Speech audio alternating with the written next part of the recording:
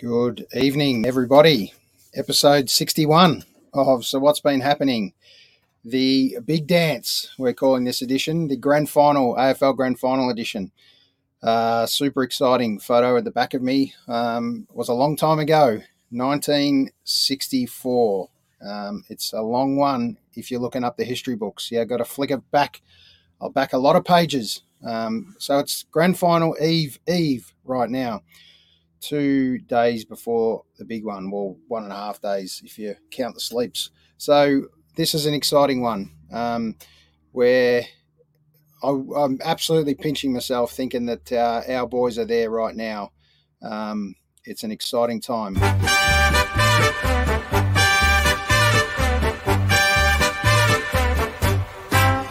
It's a grand old flag, it's a high-flying flag, it's the emblem for me and for you.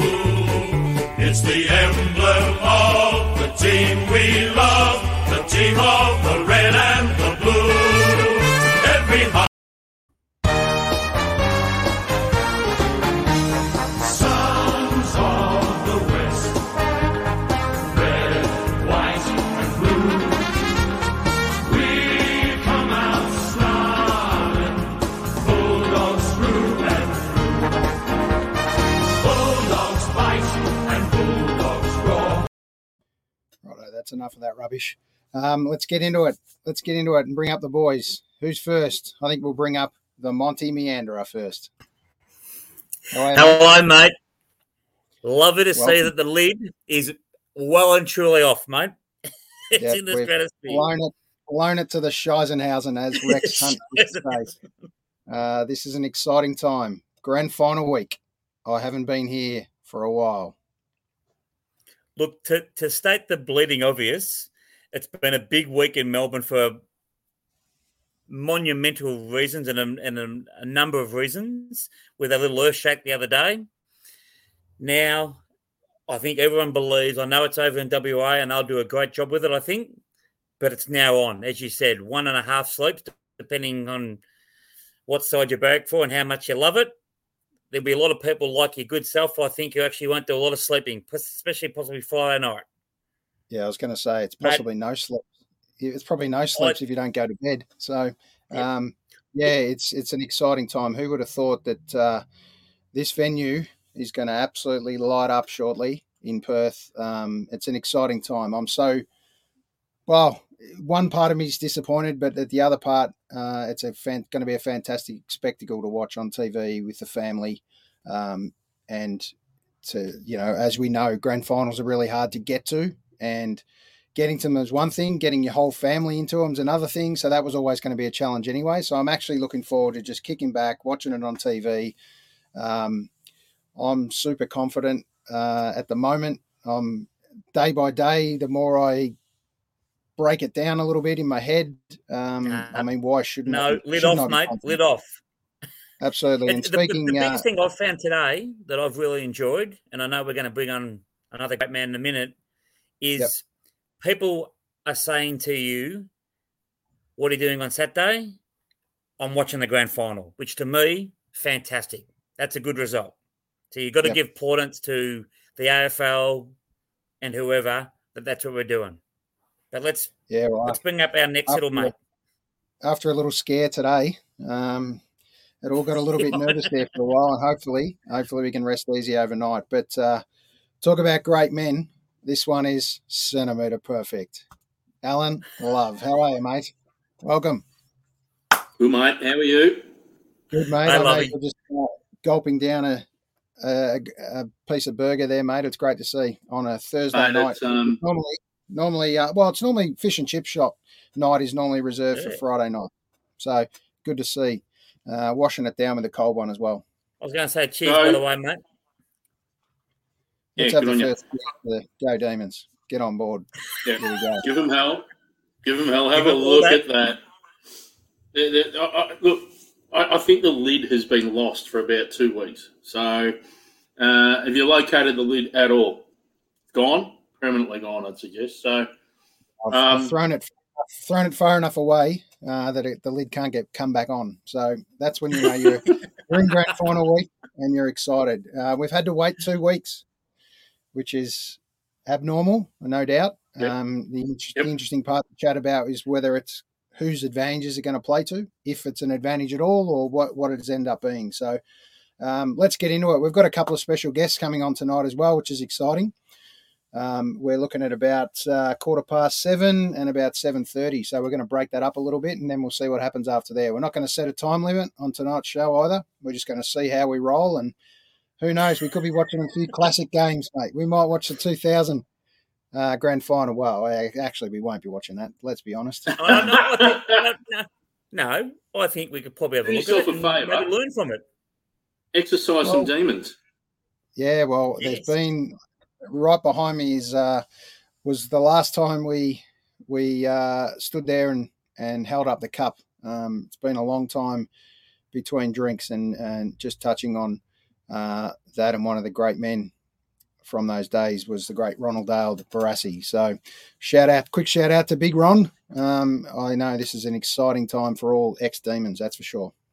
I wish it was him giving them the cup. I wish it was him giving them the cup if they win it. Absolutely. Well, let's start there. Why don't we start there? We all know would have been perfect. Correct. Ronald we all Dale. know that these are the two chosen men. Chris Grant, obviously the Bulldogs, happened to get it over the line, and Gary Lyon,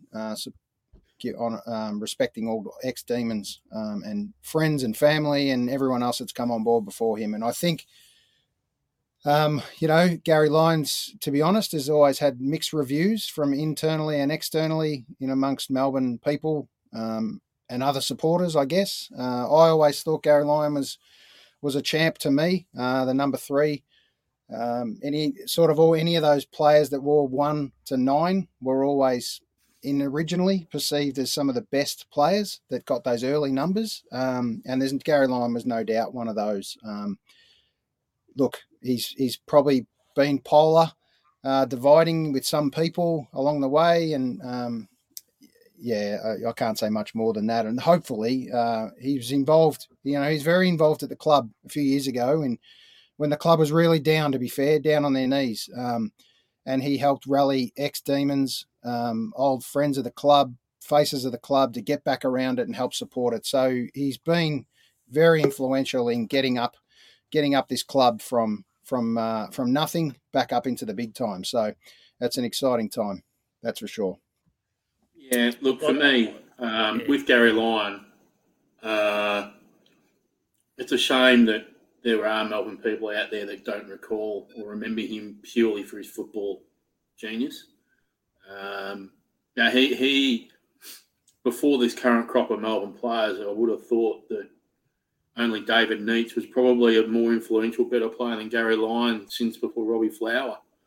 You put Gary Lyon in your best 5 players of all time. But, yeah, it's interesting. A lot of people also recall Gary Lyon with what he was doing off-field, particularly in the last 15 years. Yeah, he's improved it a little bit over time. But, there's also been some incidents that, certain appointments and the like where he's stuck his finger in, he shouldn't have. And I think that's riled a few people up. And that's why I do say it would have been great if it was Ronald Dale. Again, it's just a shame that COVID's ruined that opportunity, because I think if the grand finals at the MCG, there was absolutely no shadow of a doubt, it would have been the great number 31. But it is Gary. Good luck to him. Good luck to the D's. The other one, Chris Grant, you cannot find a nicer bloke. You can't find a better player. You can't find a better club representative for someone than the great Chris Grant. He is just the epitome of what a nice fella is. And, if the Dogs win it on Saturday, pretty good representative, I would have thought, for that club. Yeah, look, boys, I echo both the sentiments there, especially on the Gary Lyon situation. Look, obviously, us being the vintage that we are, we were lucky enough to see Gary Lyon, the footballer, before he became Gary Lyon, the football commentator, outside influencer, so to speak. And he was, as you said, Lovey, he was a champion footballer at a club that hadn't had a lot of success, and he stood tall. And, there was a game, I think, a final, we kicked 10 goals. Now, that's not a dud act. That's a champion footballer.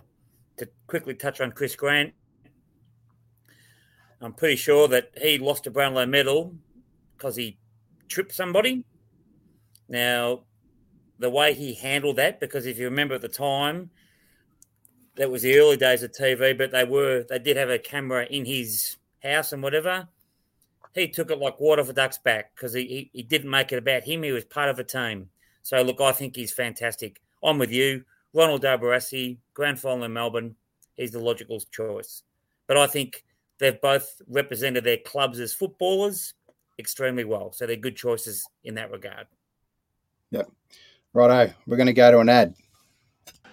Oh. We should get sushi, Carol.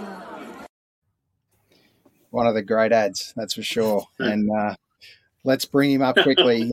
The man behind some of these great ads, he's been a superstar for us, and he's been a blessing to our show. Dave Cosmo. MVP, mate. Welcome back, mate. Have a look at him. Have a look at the lid. Have a look at that. How you going, gents? We're How are you, good. Cobber? All the I'm better for all right, seeing your mate. smile on the face, mate.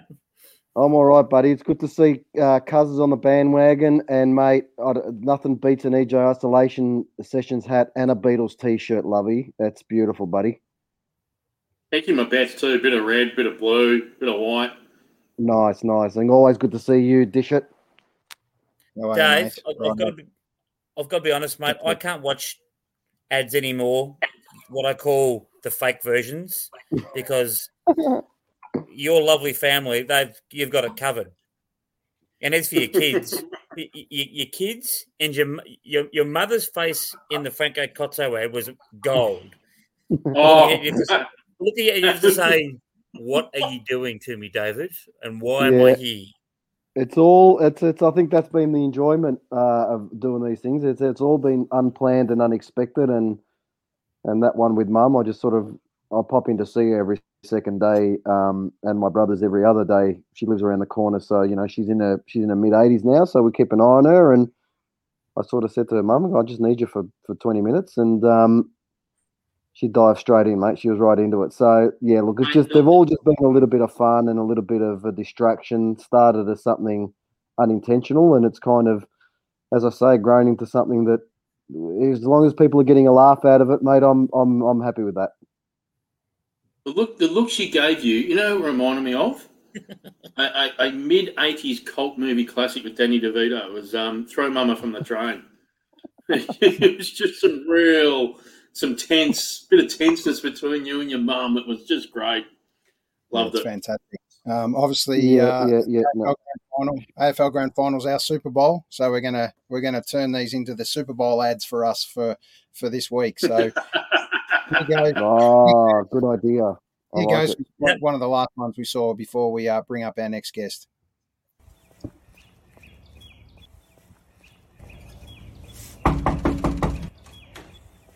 Grand Sile, where in Brunswick and Footscray, Franco Cozzo have the pleasure to present to you Il Modernissimo, bedroom suites, dining room, and wonderful lounge. Why don't you come for yourself and have a look at this magnifico Il Modernissimo, only can found from Franco Cozzo.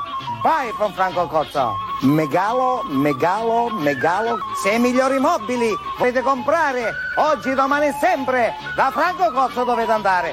Dove? A Brunswick and Footscray. Comprate da Franco Cozzo. Oh, that is one of the greats, Mate. Sure. It's not gold. It's better than gold, mate. It's I think that. Thanks, boys. I think That the is thing that Mum really absolutely appreciated with platinum that, and I think the thing Mum appreciated with that ad is what a lot of people have appreciated is you've forgotten about them, and yet as soon as you hear them, they're so part of our subconscious that bang, they're at the forefront of our memory again. And for my mum, I know that it just brought back a whole pile of memories. Obviously, her being Italian too, and there's always that sort of weird connection. So yeah, look, they've been good fun. I've enjoyed doing them, and I appreciate you boys enjoying them too. Go on, lovey. Yeah, the funniest thing I found too with them is how well did your kids take to the scripting on the other ads that they did? They were on point. They were sensational. They're pretty good. I've today was a bit of, I did one today, and I'd got my boy Charlie in there, and he was being a little bit resistant. So it's not always smooth sailing, but we always have a laugh. And at the end when we have a look at it, we're always like, oh, high fives, that was good fun. So it's good. It's brought the family together a little bit in this, in this shitty sort of situation we're in. Yeah. So it's a bit of a distraction. Yeah. And you said it's a great memory because it reminds me of how many people I know, Anglo-Saxon white boy here, who suddenly became the most European with the most magnificent Italian accents of all time because they would go, comprado, the Franco Cozzo. And we forget, you know what? We actually forget, especially us, us boys and those, I guess, older than us. We come from that period where television wasn't, we didn't have Foxtel. We didn't have 50 stations. We had 3 commercial television stations and then the ABC and SBS. So television commercials were just, they were part of the deal, of what we did. And it was half the attraction of watching TV, right? It was. It really was, So it's, look, it's been fun. And the amount of messages and people that have reached out to say how much they've enjoyed it and offer their suggestions of what ads to do, it's been really good fun. Well, did anyone else's dad not let us watch SBS? Not after 7 o'clock, mate. Not after 7 o'clock. You're right. No, that's a good question, Lovey. My dad was, what's this? Glenn, go to bed. So he was letting watch it at its start, but as soon as it came on, no, you're going to bed. I'm not sure the channel ever got flicked to Channel 31, even on the chance that something might not be right. So let's go with one more ad before we bring him up. Crocodile came up, got my guts out, and bit me into pieces, and even my legs went that way, and even my head went that way. Another one of the greats from HBA. It was an absolute ripper. Come on, cousin. Get into it. Number 1 best ad ever. That one? That ad. My guts went one way and my head. Yeah. Well, I got a couple. Ever. Just quickly, got a couple more. Few more coming this week. I know that might tip you over the edge to the ones you might have forgotten, mate. I know you might think you've got them all covered, but believe me, there might be a couple of little gems in there. Okay, look forward to it. Okay, here we go, boys. I'm super proud to bring on a mate of mine that I met. It'd be I don't even know which year it was. It was probably around 2006-ish, I reckon, 7 maybe. Introduced to him through a good mate of mine, Trav Wallace, and proud to call him a mate still today, and an ex-Demon, and it's fantastic to have an ex-Demon player that played 103 games for the Demons. Here's a little clip first. Goes for about 36 or maybe 60 odd seconds. From the first gamer. Runs to 50. He can kick, all right. Here's that for the boy from Ocean Road. Great tackle by Bartram. They can try to find out Jones. See the tackle here for Bartram. Take that.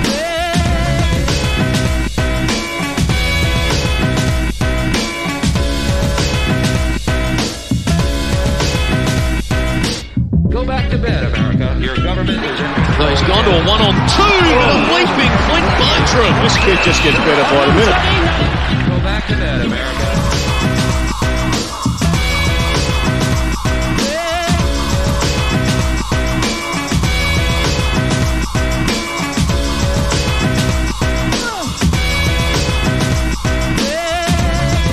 Got a hand off. Rico. It's certainly the handle. Through here, Barrett can fly. Crawley had his eyes not on the ball. And 3 goals a game as we have a look at the great courage.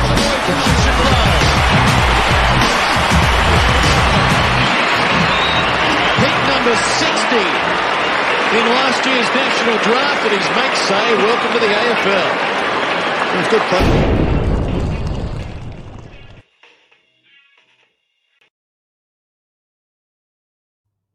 Please welcome a good mate of mine, Clint Bartram. How are you, champion? Very, very good, mate. You geez, you would have had to search pretty hard to find some highlights from a shitty little back pocket player, mate. But you've done well there, so it flattered me. Thank you. That's all right, mate.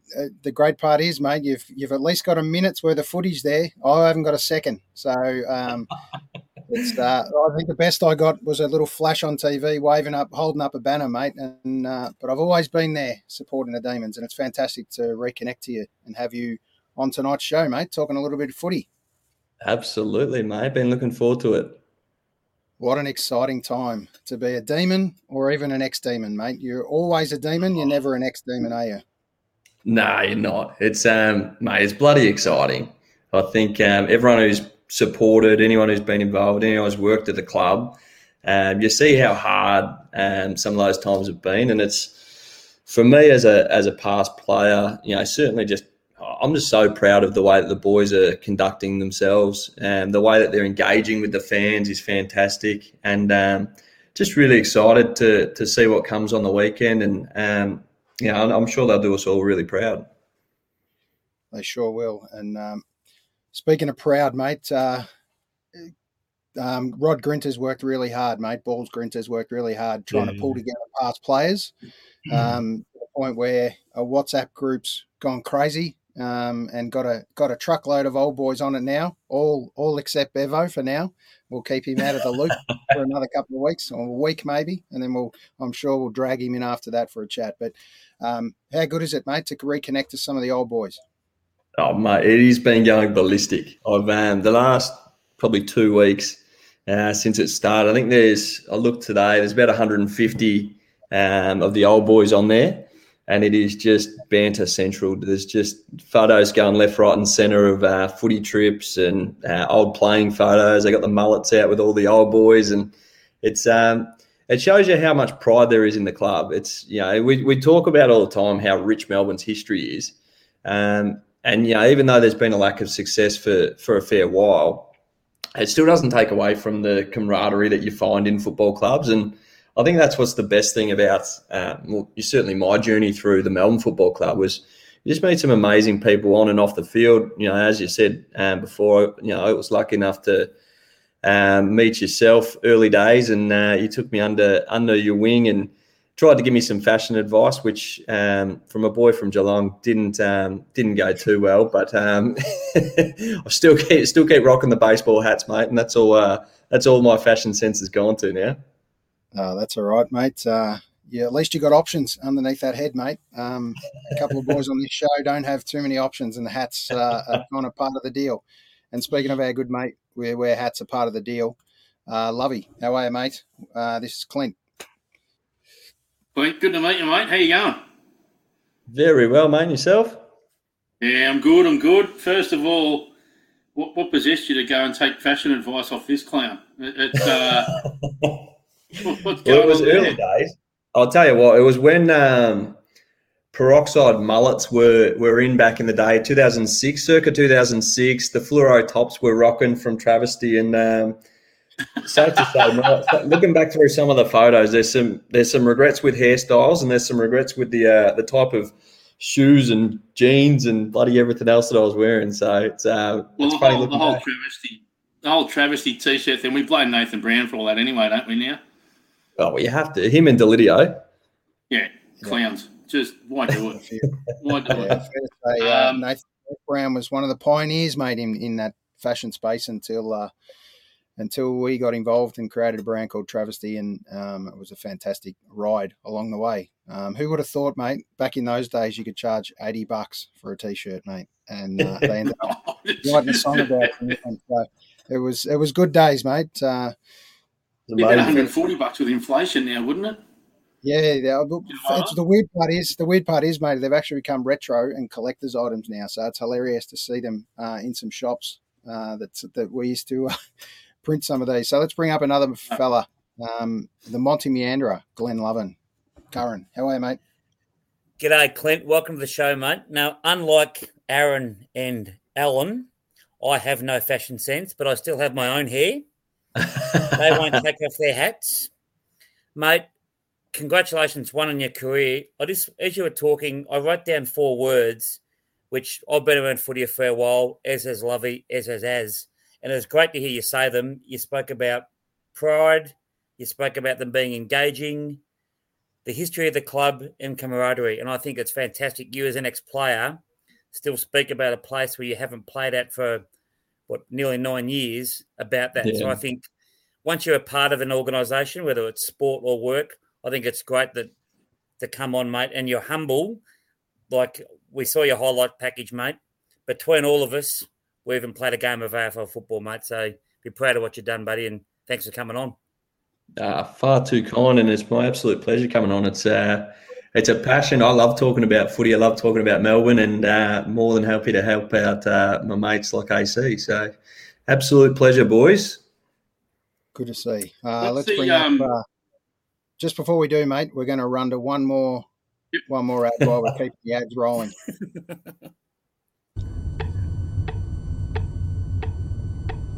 Dad, why did they make the Great Wall of China?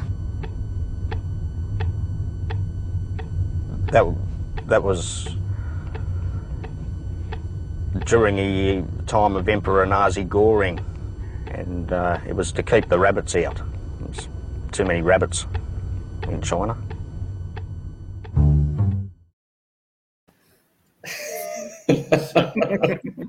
Surely you boys have to run with the "It's a big ad," the beer ad. That's one of the most iconic ads you'll ever see.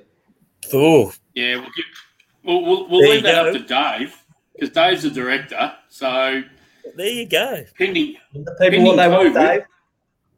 G'day, Clint. How are you, buddy? Nice to meet you. Or nice to meet you, albeit on the interwebs, mate. It's a pleasure to meet you and welcome you.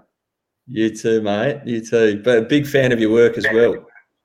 Thank you, mate. And the big beer, It's a Big Beer, has been suggested to me by a few different people. But the potential size of the production concerns me a little bit. It was a big bastard of an ad, that one. The budget. But no, I'm running on a shoestring budget here, mate. Don't worry about that. So, but no, I appreciate the tip.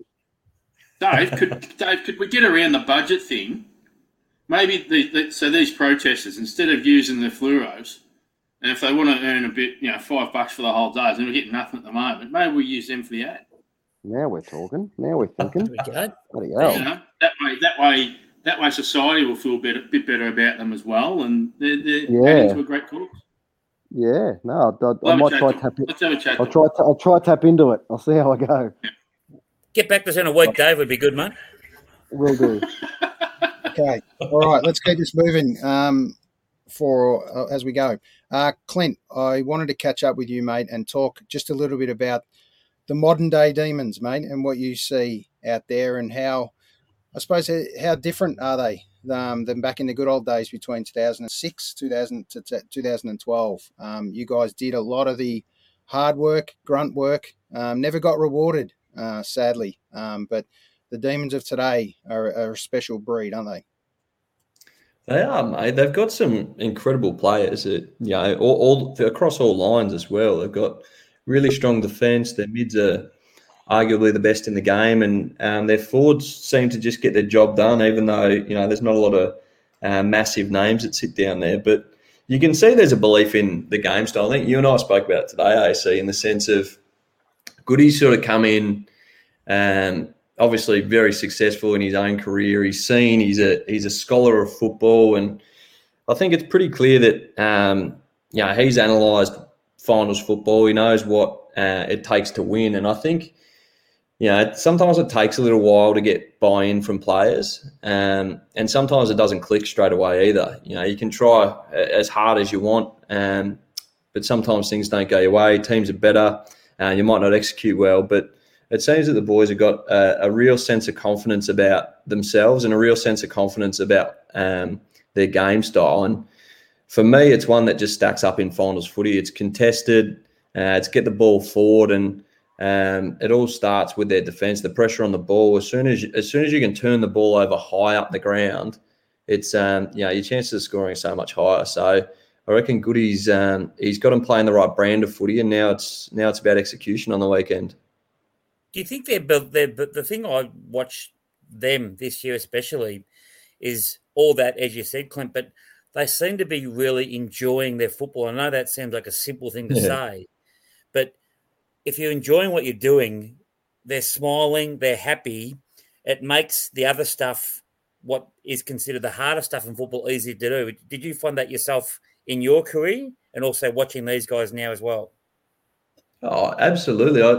It's funny. You can kind of take things a bit too serious once you're in that bubble system. And for me, my two best years of football were my first year and the year when I knew I was probably going to retire. And they were just because, for me, it was about having fun. And that's what I ultimately was playing football for in the first place, was to enjoy it. And secondly, you're striving for success as a team. And my first year, 2006, we had a fantastic season. Even the first half of 2007. We were sitting inside the 8 most of that year. So it's a lot of it is confidence. A lot of it is just enjoying where you're at. And I think when you're winning, it makes things easier. But it's pretty clear that the boys love playing together. They look like a close group. I think they've got a lot of guys in the same age bracket, which obviously helps from a social sense. But for me, I'm absolutely, I'm thrilled for these young guys who, get to put this on the resume. I'm envious, envious as all hell that I never got to do it. But it's going to be incredible for them on the weekend. But just from a Lovey, one sec. I just wanted to mention one comment from Jace, a good mate of mine as well. It's been a demon for as long as I have, if not a touch longer. So it was quite refreshing to hear Clint speak. It's just not the standard usual stuff that the commentators say, and sadly, a lot of the boys are very media driven with the media. So Clint, it's really good to open up a little bit about and talk what it was really like at the club and all those kind of days. And just a quick shout out to Robbo as well, Russell Robinson, who's doing some amazing stuff right now, grabbing back some past players. He's actually on live right now, but don't turn over and don't go to Robbo's show, even though it's a ripper tonight. It's definitely one I'll be rewatching. Is Robbo interviewing himself? Yeah, that's right. He's keeping that for the all night session for grand final. But I think tonight's on Jakovic. Put up the disclaimer because it's really good on this show, Clint. Az is very good with the pressing the buttons. So if we say something that might be remotely offensive, he'll mute you or he'll put the disclaimer up. So we're pretty well covered. So, mate, say what you feel here, mate. You're amongst friends. I appreciate that, and I certainly won't be holding back now. Righto. Right. What I want to do is, boys, I want to pause for a bit of a halftime break here, and what I'm going to do is bring up a good guy, an act we've had on this show before. He's so much more than an act, mate. He's an incredible music artist, and we're going to bring him up to just talk a little bit about his new song that he's just released today, conveniently enough. So, Clint, if you don't mind hanging around, mate, we're just going to put everyone backstage for a second and we're going to bring up our halftime entertainment. Absolutely. Beautiful.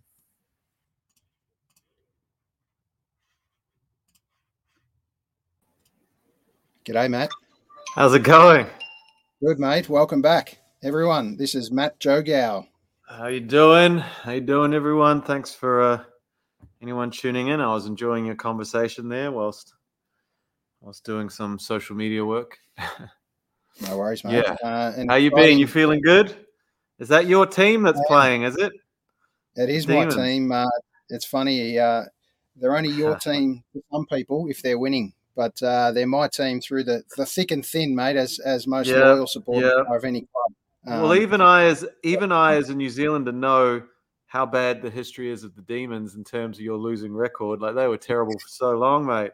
You must have been through some tough years. Yeah, we have, and that's it's been a long when I heard that you've been doing actually quite well for the last couple of years, haven't you? To be fair, so hasn't been that bad. Yeah. But before that, it was terrible, right? For like a decade or more.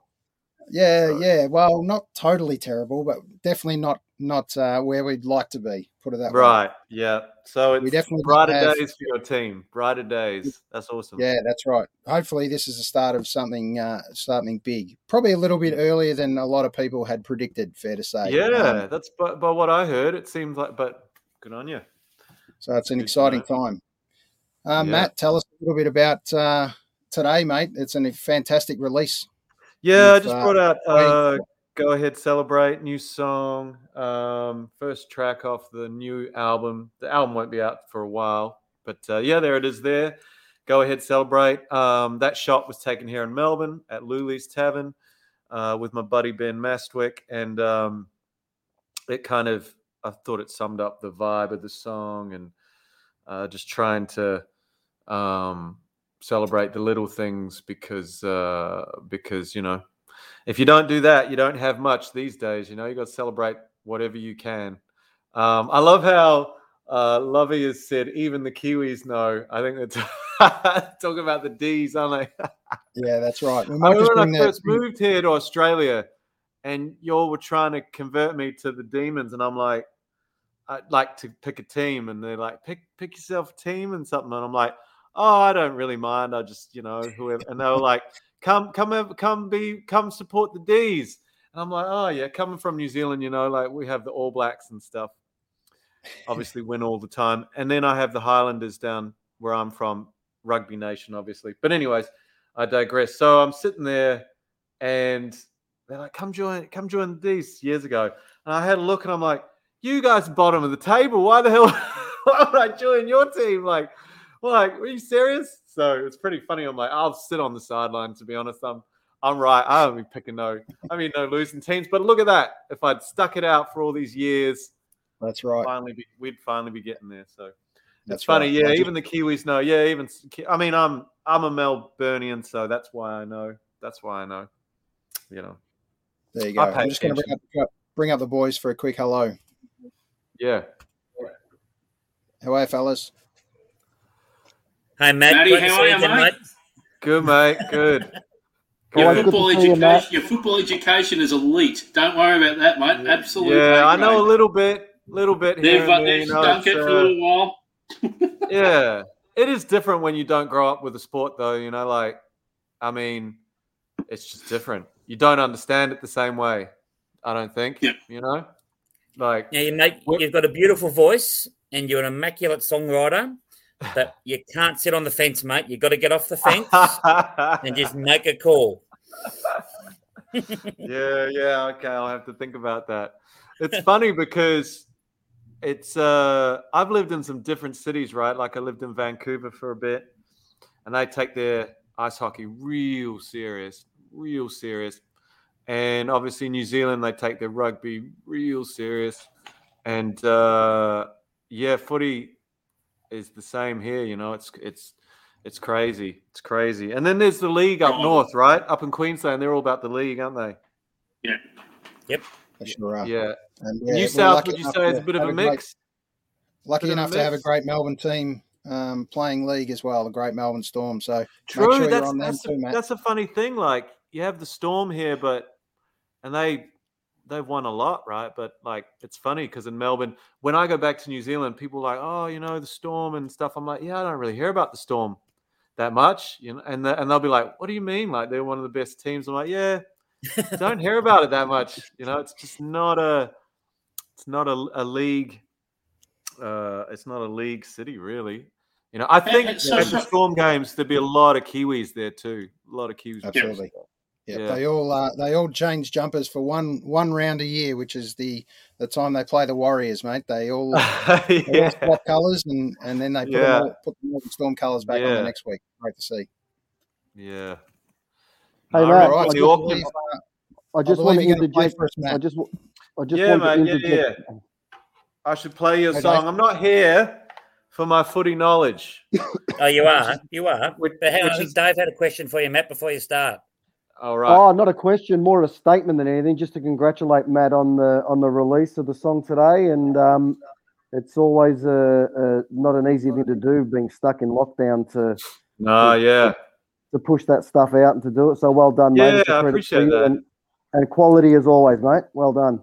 Yeah, thanks. You know, it's I guess you sort of make the call because we've been locked down here for 19 months or 18, something like that. So, and you don't know, like, hopefully it ends the end of October, but who knows? So some things you just got to go on. I've had this record in the works, like it's been done for a while. So just got to start releasing stuff. And yeah, obviously I would have liked to have played a proper show. We tried that twice to launch it.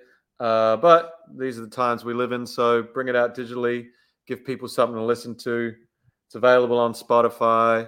The music video was out, premiered, but it'll be out on my pages tomorrow. And for anyone who wants to hear me chat, I just released a podcast. Will be linked to my stories on my Facebook because I just did a bit of a podcast with a Songversations, so that was pretty cool, just talking about music and all things like that. But yeah, I'll play a solo acoustic this new song. We'll go ahead, celebrate, and let you guys get back to your footy chats.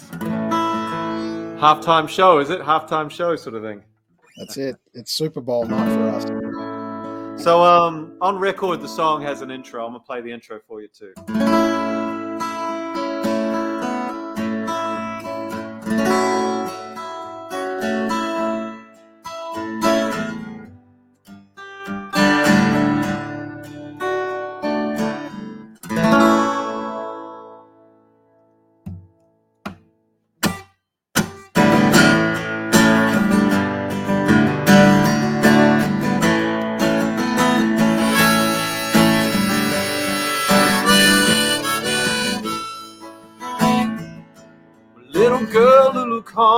In that pouring rain,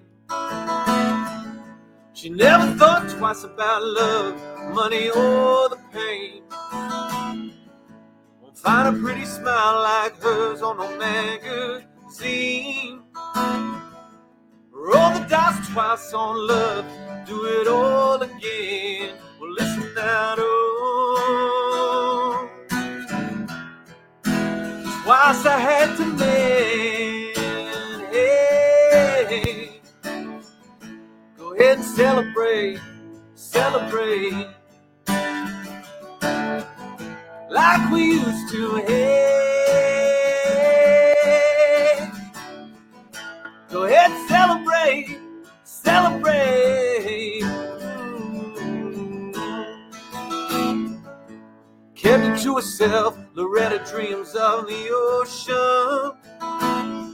Like a jewel in a crown, young girl shining like midday sun.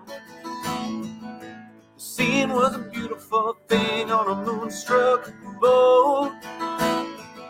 She wondered if the silence stretched on all the way back home. Well, listen now, oh, we've all got wounds to heal.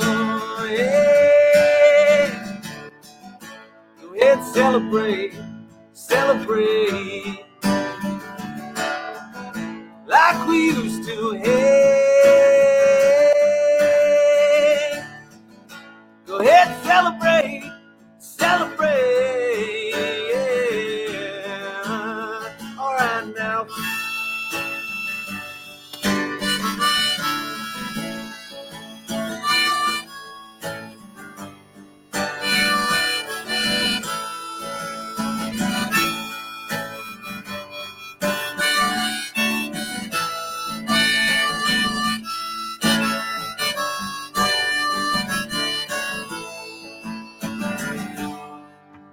Gonna taste something more. I'm gonna taste something more. No, darling, we've all got wounds to heal, wounds to heal. All right. Hey, go ahead and celebrate. Celebrate like we used to. Hey, go ahead and celebrate, celebrate.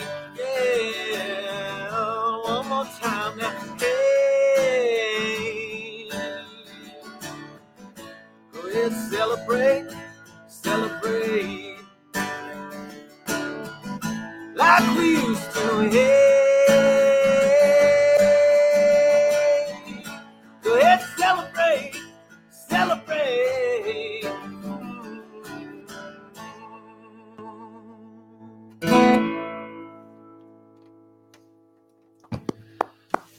So that'll be you boys. That'll be you boys if you win, huh? Well done, mate. That was a beauty. Thanks. Real beauty. Well done. Thanks Love very it, Matt. much. Love it. Thanks for Appreciate joining us, it. mate, and look forward to seeing this one. What we're going to do is we're going to finish off the show, mate, and we're going to play the play your film clip as well. So people Oh, will get cool. to Yeah. see, Hopefully you got that the film link clip. to that. I think I had it somewhere. It was somewhere. But Yep. Yeah. All good. Look forward to it. And anyone that Appreciate wants to it. catch up with Matt, Yeah. mattjoegow.music.com is where you're looking for that song. It's a ripper, mate. Talk about going to celebrate. I'm going to celebrate nice and hard, mate, if we get there. You are. We'll make sure we get you back on. That's for sure. I'll be thinking of you. All right, boys. Thanks for joining Good us, on mate. you, Matt. Thanks, See you Matt. later. Thank you. See you, mate. Fantastic to see. Mate. What about that for a bit of halftime? It won't, put it this way. There'll be some halftime action, but and we know that there's some artists being appointed, but they probably won't be as good as Matt Joe Gow, that's for sure. He's a genuine superstar talent, isn't he, Dave? He's a beauty, yeah. No, it's always good to see Matt, and as I say, it's a little bit harder than it probably seems on the outside releasing stuff when you're in this situation, because you just want to be out there performing is what you want to be doing, and just not being able to do that. So to bite the bullet and release stuff, all credit to him, and quality stuff as always from Matt. Yeah, it sure is. And quick ad, why not, hey? Why not?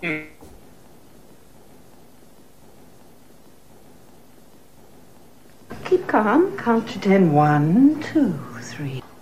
Not happy, Jen! That was another ripper, mate. And quick shout out from my lovely mum, mate, who said classic gold. She loves the Franco Cozzo, but she knows you're a star, Cozzy, and she's so rapt that you've been able to come back on the show. She's speaking of not happy Jan, mate. There was plenty of times we used to yell that out to her, mate. That's for sure. Great time.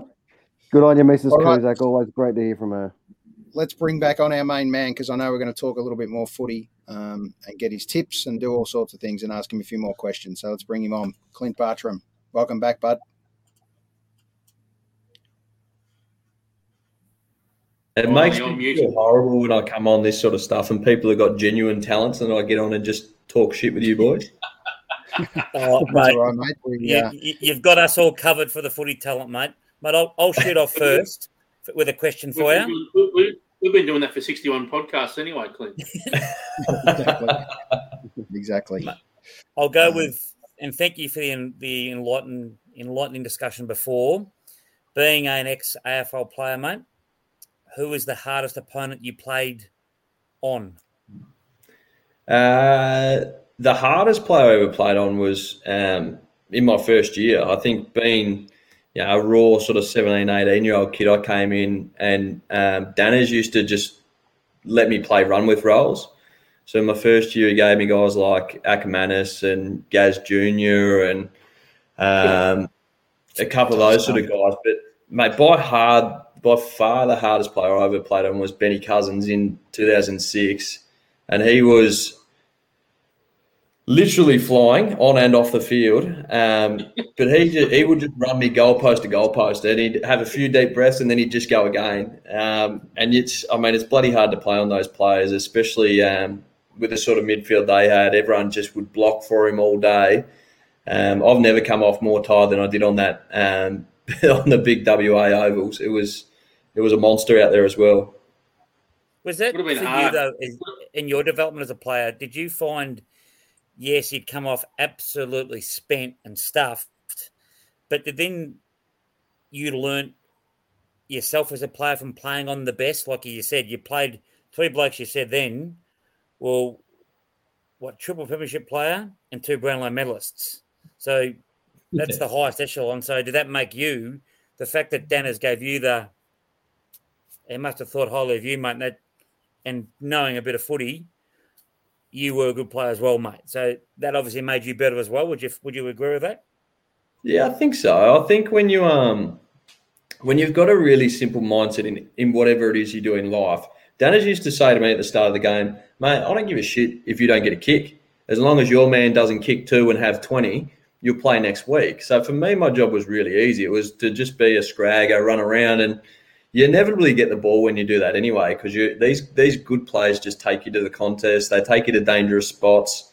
And the boys at the top level, their skill's unbelievable. So if you're running in the right spot past this other good player, you're going to get the ball as well. So for me, it was good to learn the craft of kind of what work rate it took. And then as a defender, I mean, I never had the skill of those sort of guys where they could turn a match. So I was always envious of it, but always backed myself in to beat those guys. I just always had a bit of a mindset that I was fitter, I was stronger, and they weren't going to get a kick on me. So that was my mindset going into every game. And whether that was true or not, it's what I used to tell myself, and made me feel better about going into play on these superstars of the game. Dave, did you want to ask your question, mate? Oh, no, I am. I'm on. Good. You're right, Lovey. Yeah. So just, I'm really intrigued on, Melbourne in the last 4 years has sort of kind of looked like Melbourne's last 20 years. They've been a bit like that, right? So, but this year, I agree with you. From an outsider's perspective, looking at it, it just looks like Melbourne's a lot more solid as a football club. I think not just their 22, but just in general broad terms. But they did play in a prelim final in 2018. Yeah. So besides player personnel, what's actually, do you have a bit of an inside word as to what's changed between that within 4 years? Because it's fantastic and they just look a lot more solid. But in your view, what are the key ingredients that they've changed? Is it Goody? What is it? I don't reckon it. I think Goody's been doing what he's been doing the whole time. As I said, I think what it comes down to is you get a buy-in, and when guys start being selfless in the way that they play, like Jack Viney, who goes, no worries, I'm happy to be the more defensive mid. Gus and Ed that are out on the wings, they're happy playing those roles, even though they could fill every other side's midfield should they wish. But the other big one for me in professional sport is most of it's up here.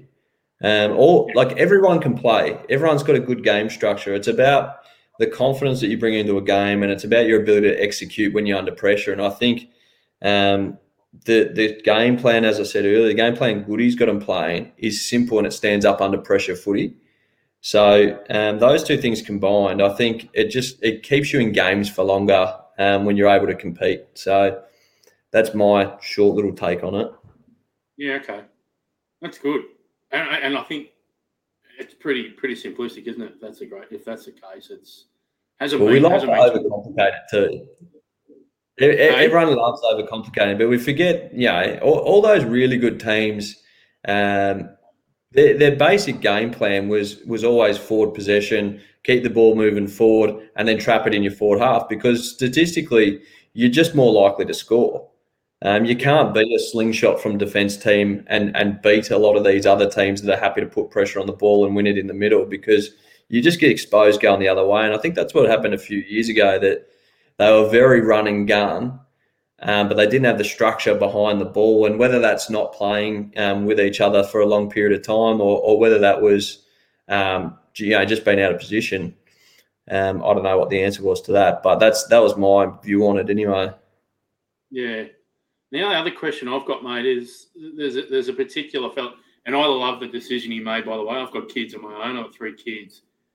The decision that Nathan Jones made last week typifies the man, obviously. You would have grown up with him from a football perspective when you both come into the system together.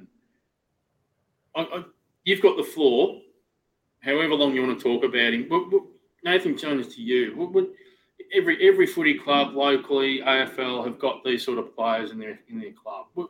What is Nathan Jones, the Melbourne Football Club, and to you, or just describe him for us if you can, mate?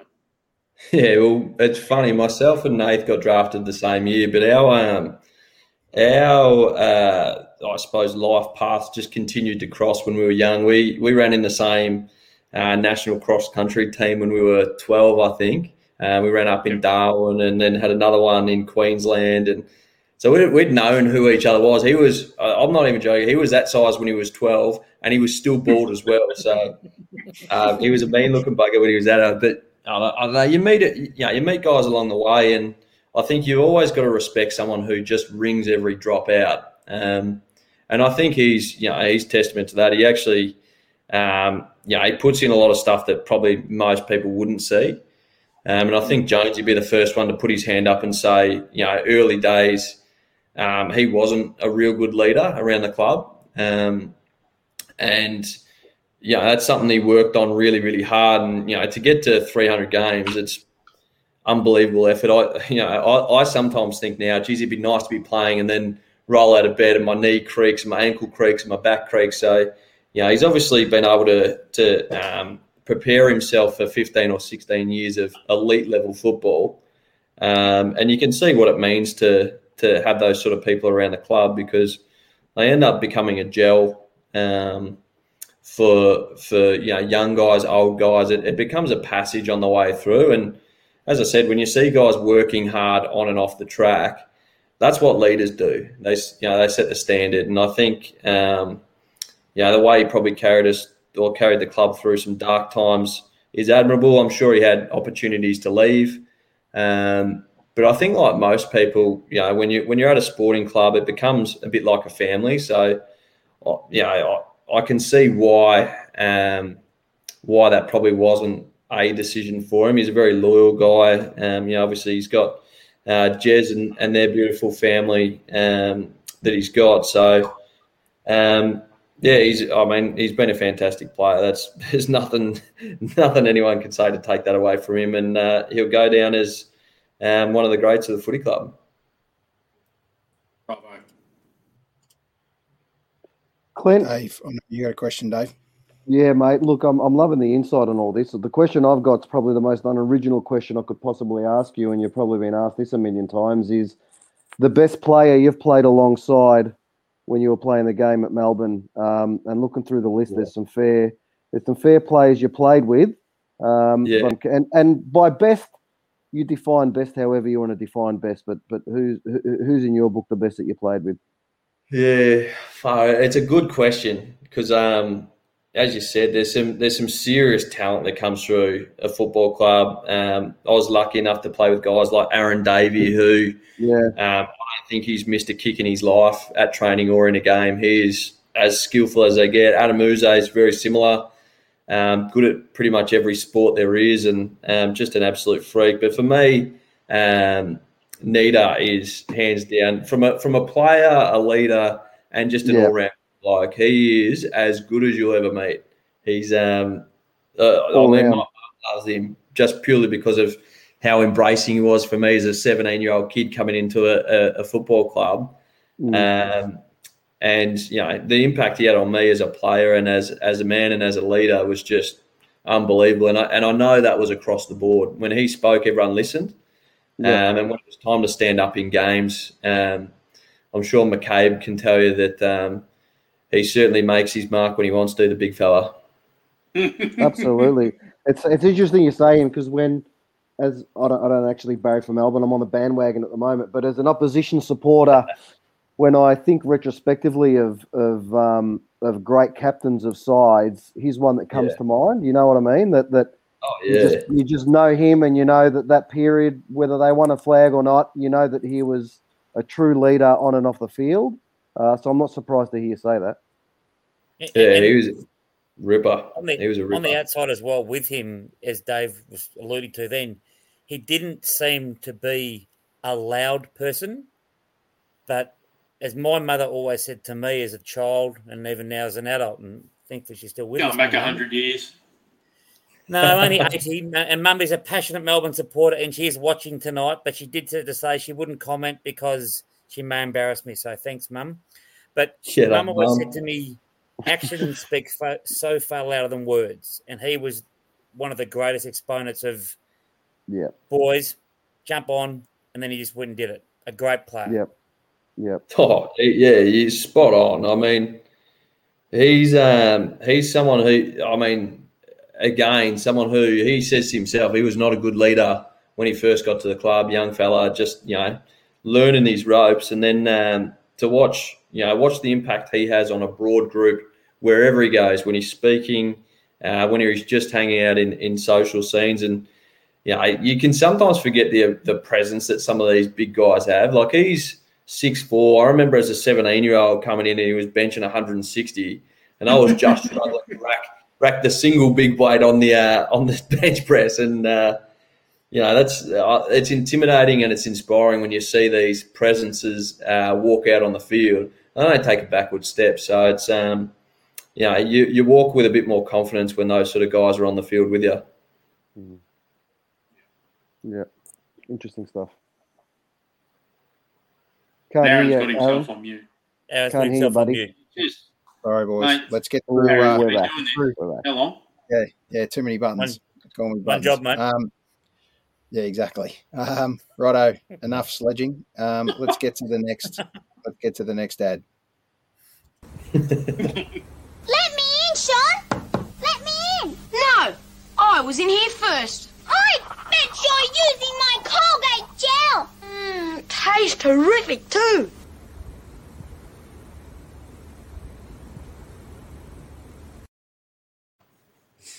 That was dead set gross. Tell me you're swallowed, Dave. Poor Clint's been called on here. I'm going to go to this professional setup tonight and have a chat to the lads. What are we dishing out here, Dish? As I said, I feel bad coming on when people have got these good talents, and here I am just sitting, as I said, talking shit about footy.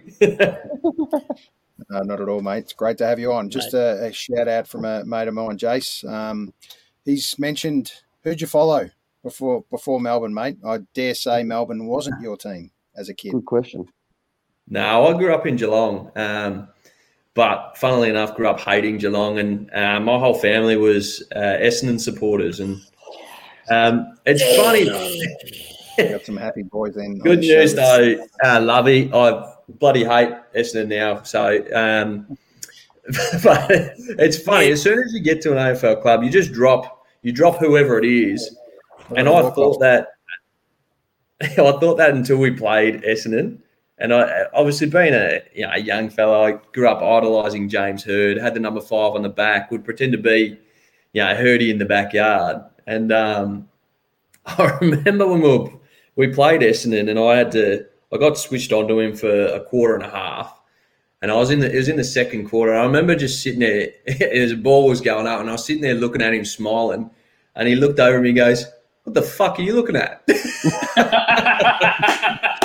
And for me, I was in heaven. I was just running away, going, "Yeah, how good is this playing on Jimmy Hird?" And Mr. Hird, have the ball, have a kick. So it was literally like that. I didn't want to touch him. I was like, "Hey, this guy's a god." I missed a little bit of that, mate, because when you said you didn't want to speak about Essendon, I had a little hissy fit and put my lens down. Were you speaking about Jesus Christ? Were you? Heard him? That's all I heard. Yeah. Because Az did say to us that he had a guest coming on, and he didn't mention who it would be, and we said, "Oh, fantastic! A great, good Melbourne player, can talk footy, can relate to it." Where you going with Dave this, is a passionate bomber, as is Lovey, and we then said, "At what stage can we bring up 2000?" But we're not going to bring it up though. I'll tell you what's funny. I was at that game barracking for Essendon, and it was one of the best days of my young life. And then I got to Melbourne, and I realised how much of a traumatic experience it was for everyone. Oh, It sure was. yeah, of course. How early did you pick it up? Did you pick it up pretty quickly? I picked it up quick, and then you learn not to smile when stuff gets said about you. Oh, yeah, no, horrible. Nice. Don't mention the dirty word Essendon, mate, as we know. Yeah. We've had some great rivalries with the Bombers, that's for sure. And they're coming up, mate. They're catching us slowly. Probably a little bit quicker than we thought, actually. I reckon the Bombers aren't that far behind us. What's your thoughts on the Bombers, mate, given that we've got 3 massive Bomber fans here? Just give us your thoughts on the Bombers. Oh, mate, I reckon they got a really good young list. I think they're probably 2 or 3 good players behind where Melbourne is. But, mate, they got some guns coming through. And I think if they can keep a good core crop together, they're going to be dangerous.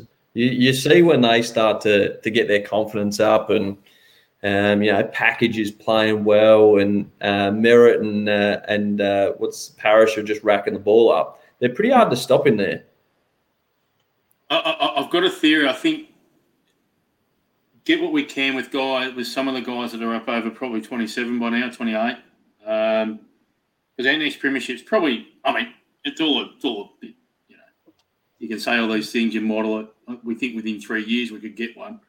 But I reckon if we can somehow jag a premiership whilst Jake Stringer's still at his very best, because I think if we don't get one with Jake, I think we go backwards a little bit. That's how important he is to our team. Who do you reckon they need from bringing into the club? What do you reckon they need on their key forward? We need a big boy. We need either another key defender or another key forward. If we have a good key forward, that means that maybe they take the best defender, which means a guy like 2 metre Peter's only going to get the second or third best banana. And it allows that Jones to develop a little bit further in the next 2 or 3 years. You don't want to kill him too early. No, if we can somehow, and they don't have to be a superstar. No one's kicking 50 goals a season too much anymore. So, look what Ben Brown's done at Melbourne. If it's someone like that who maybe is 26, 27, just someone who's happy to go in and crash packs and clunk the occasional mark. Just not be outmarked. That's the only thing in the game at the moment. If you're getting outmarked in you're attacking 50, it's no good even playing a key forward if that's going to happen. You might as well have someone who they know where it's going to be. Front and centre, all your forwards run wild. Tip and Woody, he's as dangerous as they get once it hits the deck. So that's what hurt Footscray in that's what hurt Footscray in those last 3 games of the year, home and away. They were definitely. Definitely. Turn that around in the finals. So, You talk about that front and centre thing, Clint, like if you can't mark it, at least make the contest. Like looking at the results of our best and fairest, and we will then move on to Melbourne because that's what it's about. But Will Snelling came third in our best and fairest. Now, unless you're a passionate Essendon supporter, a lot of outsiders wouldn't know who Will Snelling is. No, they wouldn't.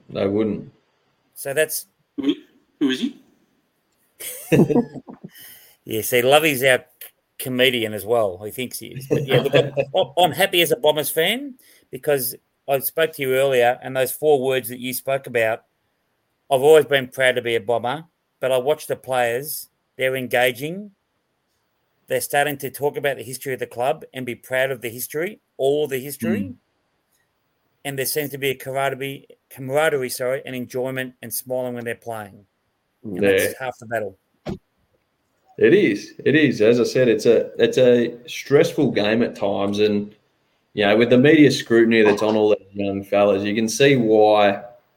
Why some of them shy so far away, and why some of them just want to leave the industry is because it's a pressure cooker. It's every time you go out down the street, these guys get harassed. I say harassed, but everyone's.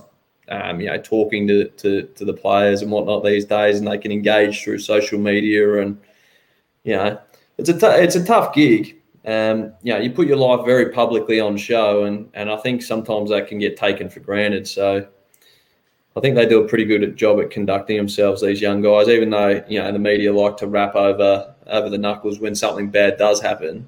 I reckon the way that the broader AFL community represents the game is unbelievable.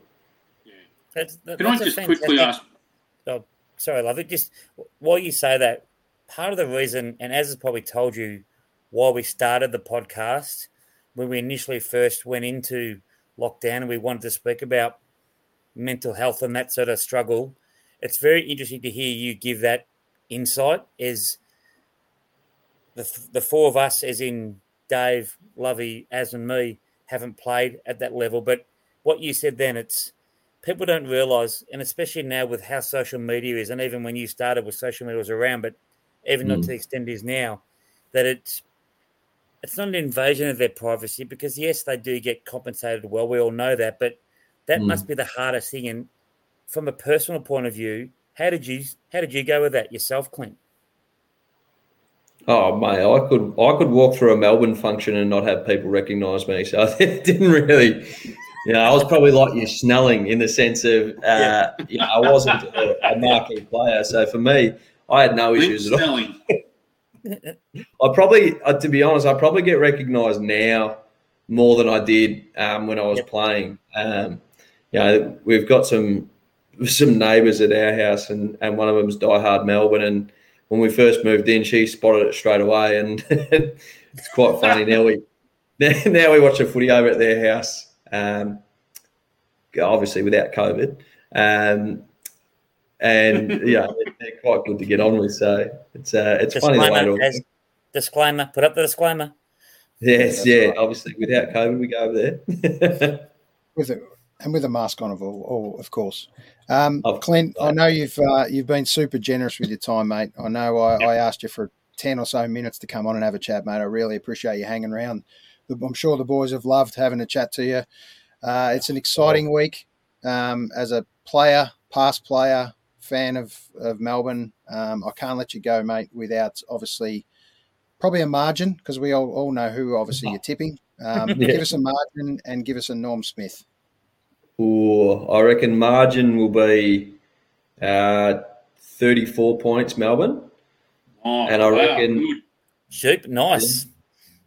That's where we're at the moment. And I reckon Norm Smith, I'll go. It's hard to go past Petrarca. He kicks goals, he racks the possessions up. He'd have to be a short favourite for that one. And he loves Showtime too. So he's not shy, the Eastern Suburb boy. He's not at all. No. The ring will track that. Just one thing for me, mate. Appease my heart and work out, when's the 34 margin happen, mate? Does it happen early or does it blow out towards the end? I just need to know to give myself a little bit of confidence.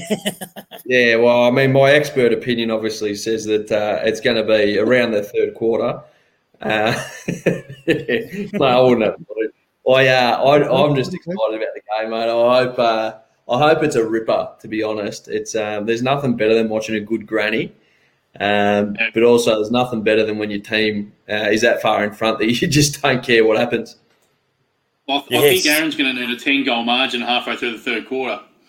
Yeah, exactly. Save the heart attacks. All right, boys. Exactly. Clint, it's been awesome to have you on.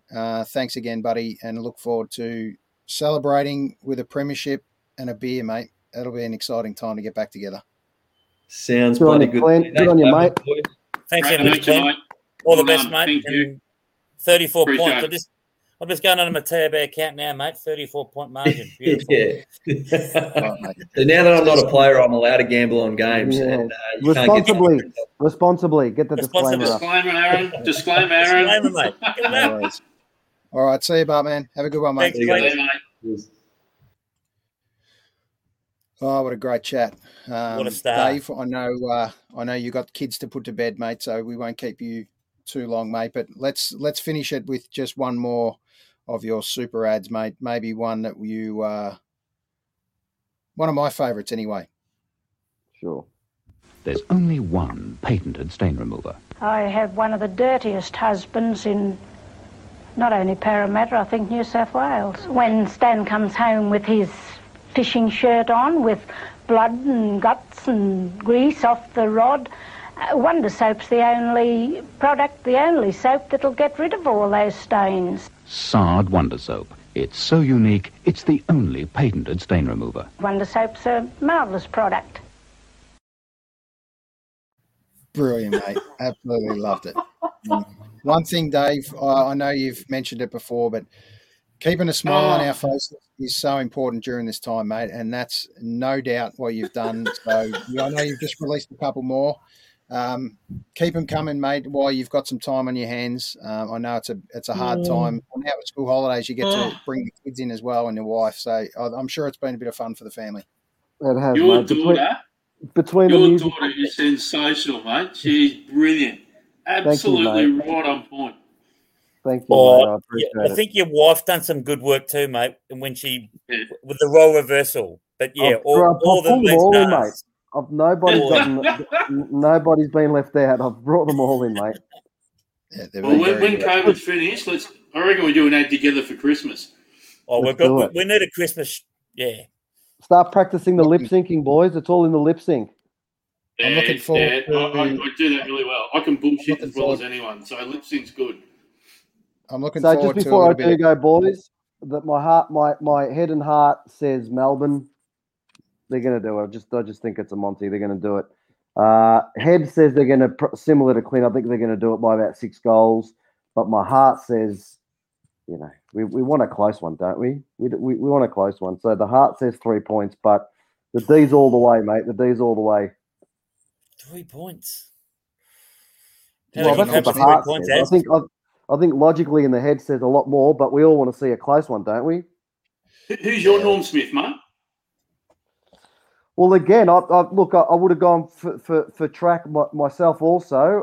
So not to sound the same, I think it's got to be either him or Oliver or Big Maxi Gawn. And I think the Bont's going to be up there.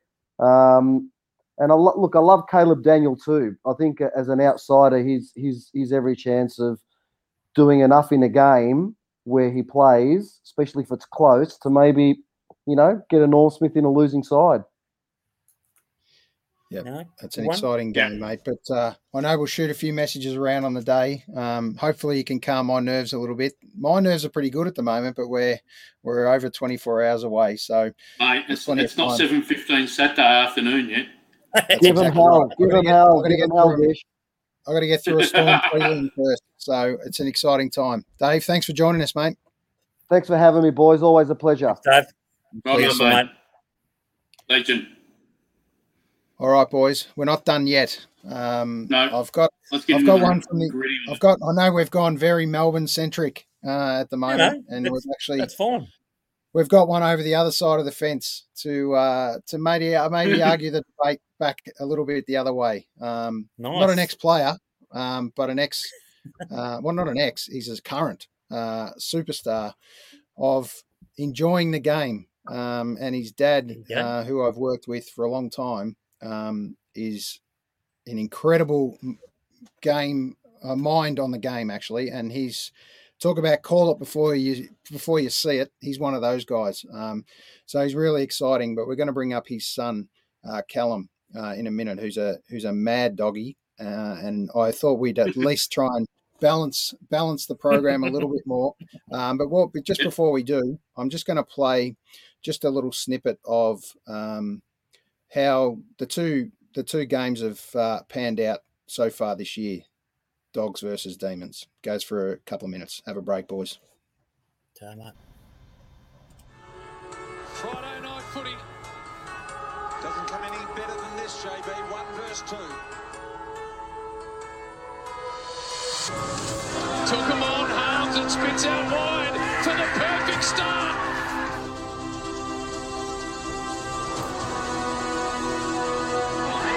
Pressure on Liberatore, and now Petrarca off a step. And I reckon the Demons have got their second. They have.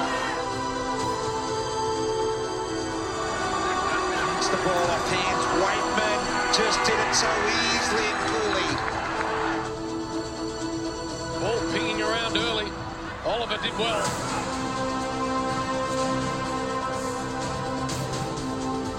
Kick of about 40 metres out. It's tight. It's got him there, though. Goes the wide one, looking for Wiedemann. Really well defended by Rourke Smith. Fridge to run around, and he has kicked a goal.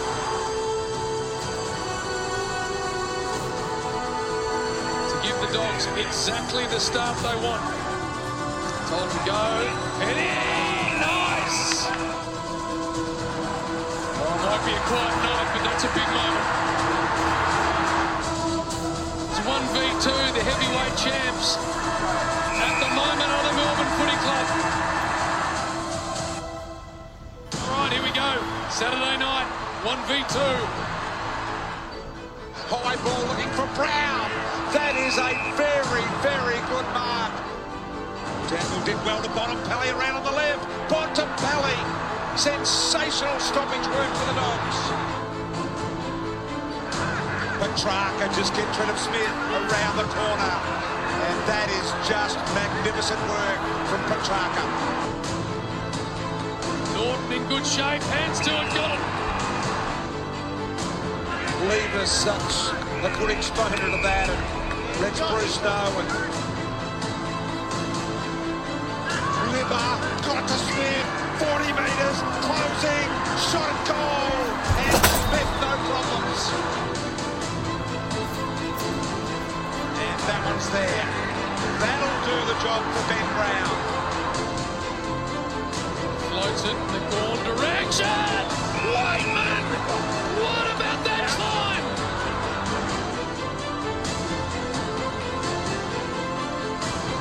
Liberatore. Bontempelli won't miss. Siren gonna sound. That is a well-earned victory for the Western Bulldogs. Yes, the Bulldogs aren't done yet, that's for sure. But they've said that for a few weeks. The Bulldogs are coming, that's for sure. And one player featured there who's back this week is the other Waitman. Back as a kid, we knew the great Dale Waitman that played at the Tigers. This is a new breed of Waitman, Corey Waitman, I think, if I'm not mistaken. This kid can play, that's for sure. Let's bring up the other side of the argument. Let's see if we can have a little discussion about what the Doggies are going to bring this year and this week. Have they got one more in them? Callum Mills, how are you, mate? Aaron, not too bad, mate. How about you? Good. Welcome to the discussion, mate. This is an exciting time for both of us, no doubt. It is. Thank you for having me on board. It wasn't long ago. Well, it's starting to get a little bit longer, that's for sure. 5 years now. 2016, mate, just tell us a little bit about how special that was for the whole family. 100%. I can remember it just like it was yesterday. Testament to this year as well, the last 4 weeks that we've had, we've definitely not done it the easy way, but going through an absolute roller coaster of shipping around the country just to get back to what we did. And I think the best thing about 2016 was that each week amongst the group themselves, all the supporters, each week there was more belief. And I think going into that qualifying final against West Coast, we didn't think we had a chance. And as soon as we'd blown them out of the water, we thought, geez, this, not that it was possible in 3 weeks' time, but we thought, you know what, if we can give Hawthorn a run for their money, then, we've already improved on 2015 season of going out in the straight sets. So coming back to Melbourne and beating Hawthorn, and then obviously going to Sydney to beat GWS, we thought, this is just insane. So being there was, remembering like it was yesterday. It was very, very special. It sure was. And just a little faux pas. It's not Corey. It's Cody. Yeah. Yeah. We've got the other C, Callum, on with us. So, Millsy, just tell us a little bit about your old man, the passion, the Doggies' passion. I know he wouldn't come on the show because he's a little bit gun shy, mate. But boy, does he know his footy. Yep. Oh, he does. I can say right now, there's already a few things that I'll probably pinch off him. Sorry, tonight, being a shadow producer himself. So. No, he's very witty and certainly had his fair few seasons under his belt that he's seen the worst and the best of. Yeah, he sure has. And Lovey, I know you no doubt got a question for Callum in relation to the Doggies, mate. And what are they going to bring? Yeah, I'm intrigued as to how you do feel. Like it must feel different knowing that the monkey's off the back from 2016. So you go into a grand final and thinking, well, this is pretty good. I've already seen one of these, and I get another one. That'd be great. And we're hungry for more and more. I mean, it sets up the club nicely, doesn't it? If you can get it done. My question to you, mate, would be: let's take Bond out of it. Who else potentially, for instance, might win the North Smith for the Dogs outside of Bont? Who is the guy that takes the game by the scruff for you blokes? Yeah, it's a great question. I must admit, I thought you were going to go along the lines of who was going to sort of lift in general, but no, you're right. Geez, it is a toughie. Look, there's a few roughies in there. As weird as it and left field as it might be, I'd probably give Bailey Smith a run. I feel as though that each week he has picked up. He's definitely done some good things, and I think the finals intensity that he's created has sort of shown signs of stuff like Clay Smith evolved from a couple of years ago. I feel as though that, ironically, with the last name, got nothing to do with it, but I feel as though he, with the determination that he's had, and particularly helping us through that game in Brisbane, and obviously in 2 weeks ago against Port, he's really lifted. So I think a strength of his is the best to come. But look, you could probably throw Caleb Daniel and stuff in there too if it wasn't Bont. And look, you couldn't be gun shy of Adam Treloar or Josh Dunkley just quietly either. We've got a couple in the mix, but I think those would be the standouts if Bont wasn't the choice. And in the event the Dogs do win it,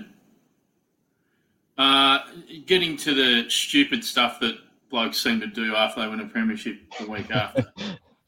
Now, what would you think Bailey Smith will do with his hair, and what sort of tattoos do you think Libba will come out with the following week? Just throw him out. What do you reckon he should get? What do you think he should get?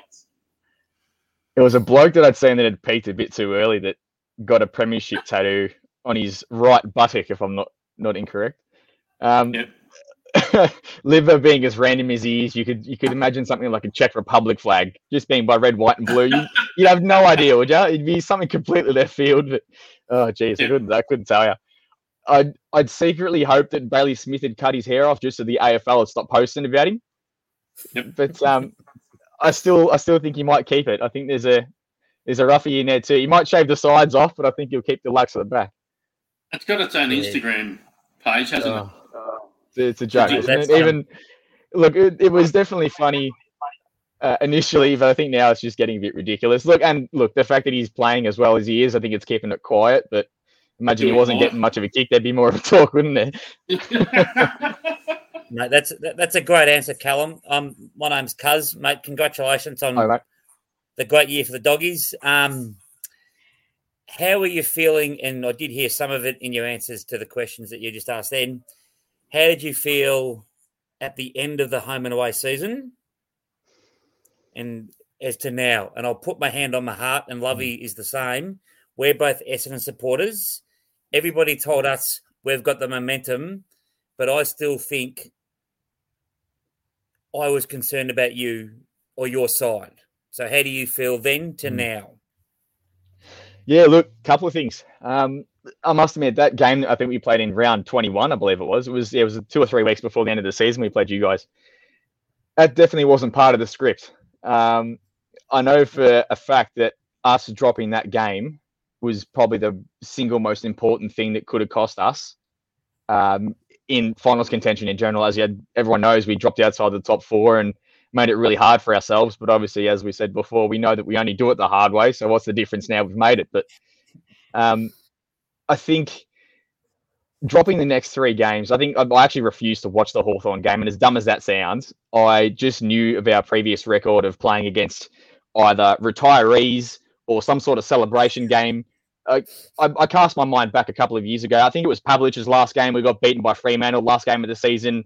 Lenny Hayes got us beaten in St Kilda in one of the last games of the season, whenever it was, when he was retiring. So I knew for luck that when Clarkson was finishing up and Burgoyne retiring, I thought, you know what, we'll get done here. And it's exactly what happened.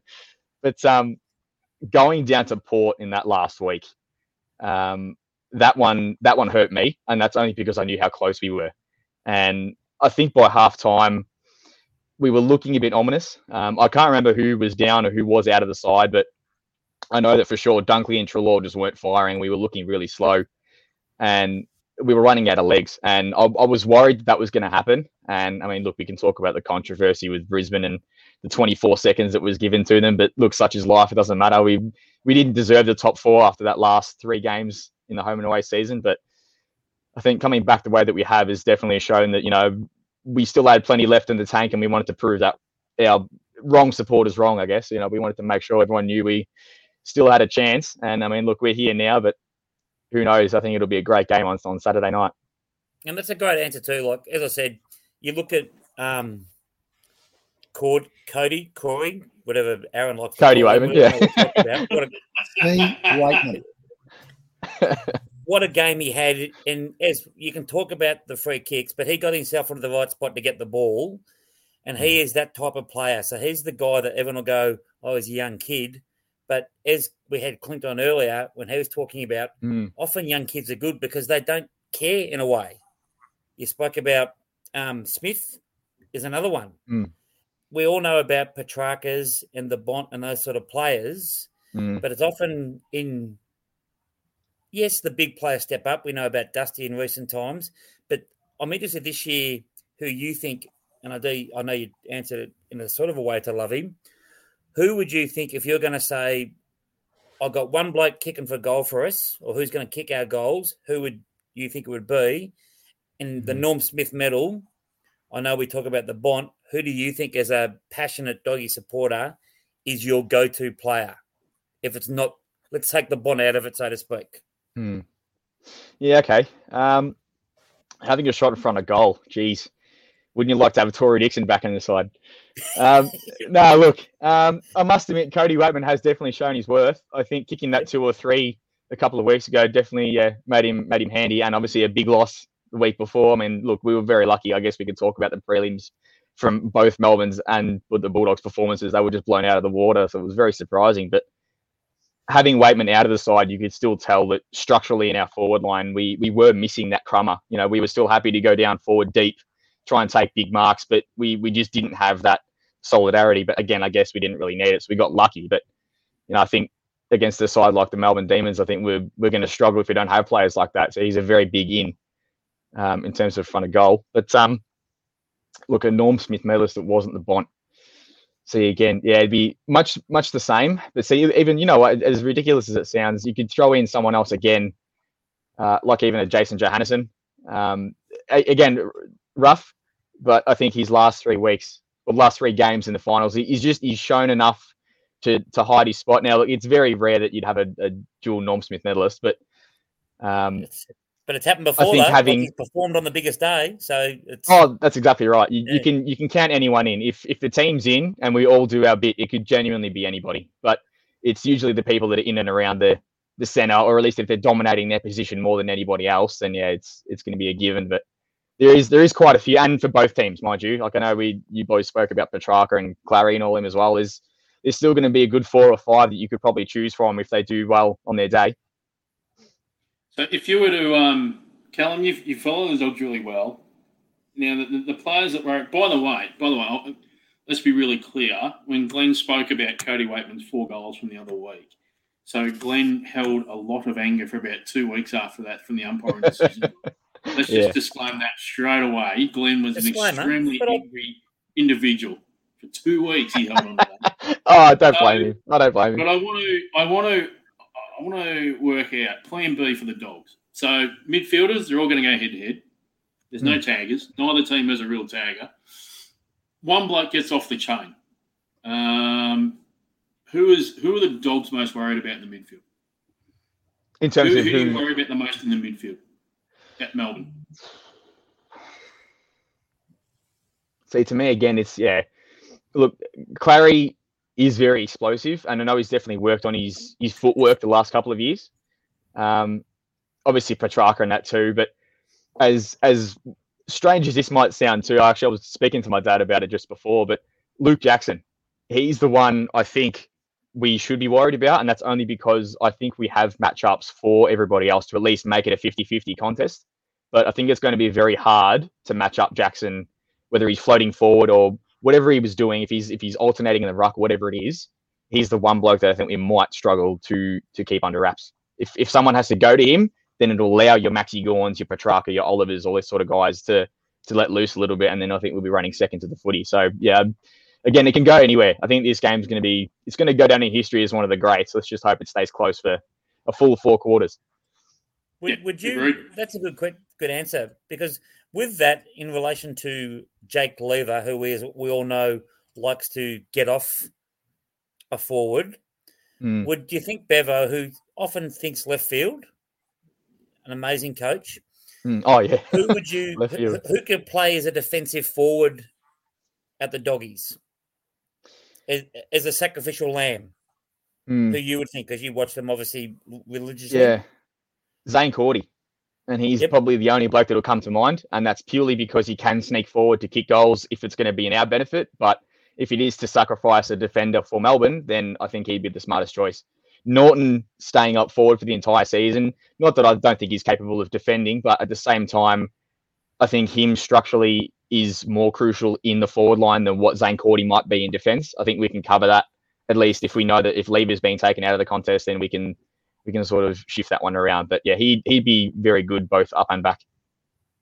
I'm going to be a bit of a smart ass here, and I'm going to sort of play devil's advocate on that one.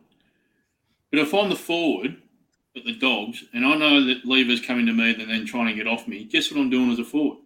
I'm just sacrificing my role. It's that simple. Yeah, that's what I think. If I'm the Dogs, why am I trying to manufacture a defender to go forward just to make him defend again?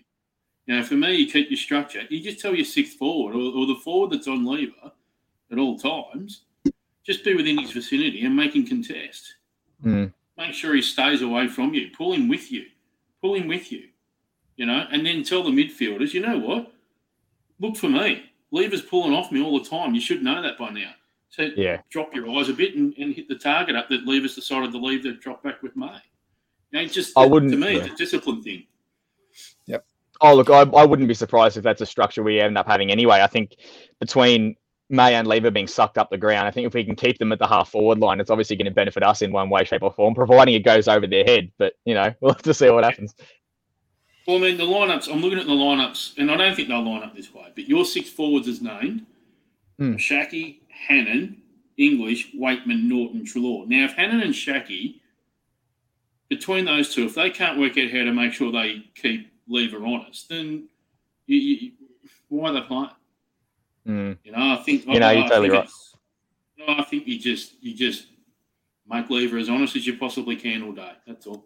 I think Shaki, for a bloke who is a bit maligned for a long time in his career, I think he's integral as to whether he goes back or forward, and how he plays that role. I'm not saying how he'll do it, but I think, as Lovey just said, if he can basically say, "Shit, I want a premiership medallion," well, Jake Lever, guess what, mate? You're going to have the worst day ever. I think if he can find a way to do that, it helps. Yeah, no, you're right. Yeah. It actually wouldn't surprise me. Instead of Shaki, I'd let Shaki have a clear mind, because he's only just cemented his spot in the side. Hannon for me is a little bit more seasoned. He's got a bit more experience, and he's come from the club they're playing against. So he at least has a general idea of what Lever's going to do. Can he follow it and play him to a T on the weekend? Well, that's another matter mentally, but he at least knows what Lever does. So I think if Hannon's told on game day, listen, you're just going to have to do this. We don't expect you to kick 4 goals on him. We just want you to make sure he doesn't take a mark all day. Do it. Because you know what? That would almost win the game for Melbourne. It would probably be the most important role in a grand final. Keeping Lever quiet. Yeah, interesting enough. The game for the Doggies, you mean? Yeah, it's interesting on Lever. I mean, Lever actually doesn't mind being sucked up the ground a little bit. And the reason for that is he's incredibly quick, and you don't actually get to see how quick he is sometimes.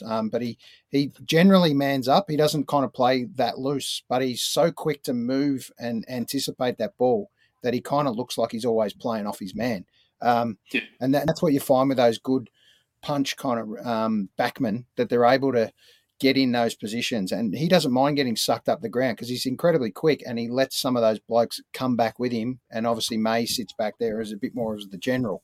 So it's going to be an interesting fight, that's for sure. I'm really looking forward to this one. Just on that, that's when Nordo and Shaki have to talk to Hannon. The three of them have to talk to each other all game and say, right, if Lever's the most exposed going back, try and manufacture it as best you can so you isolate him 15, 20 out from goal. If he hates that, then you do it that way.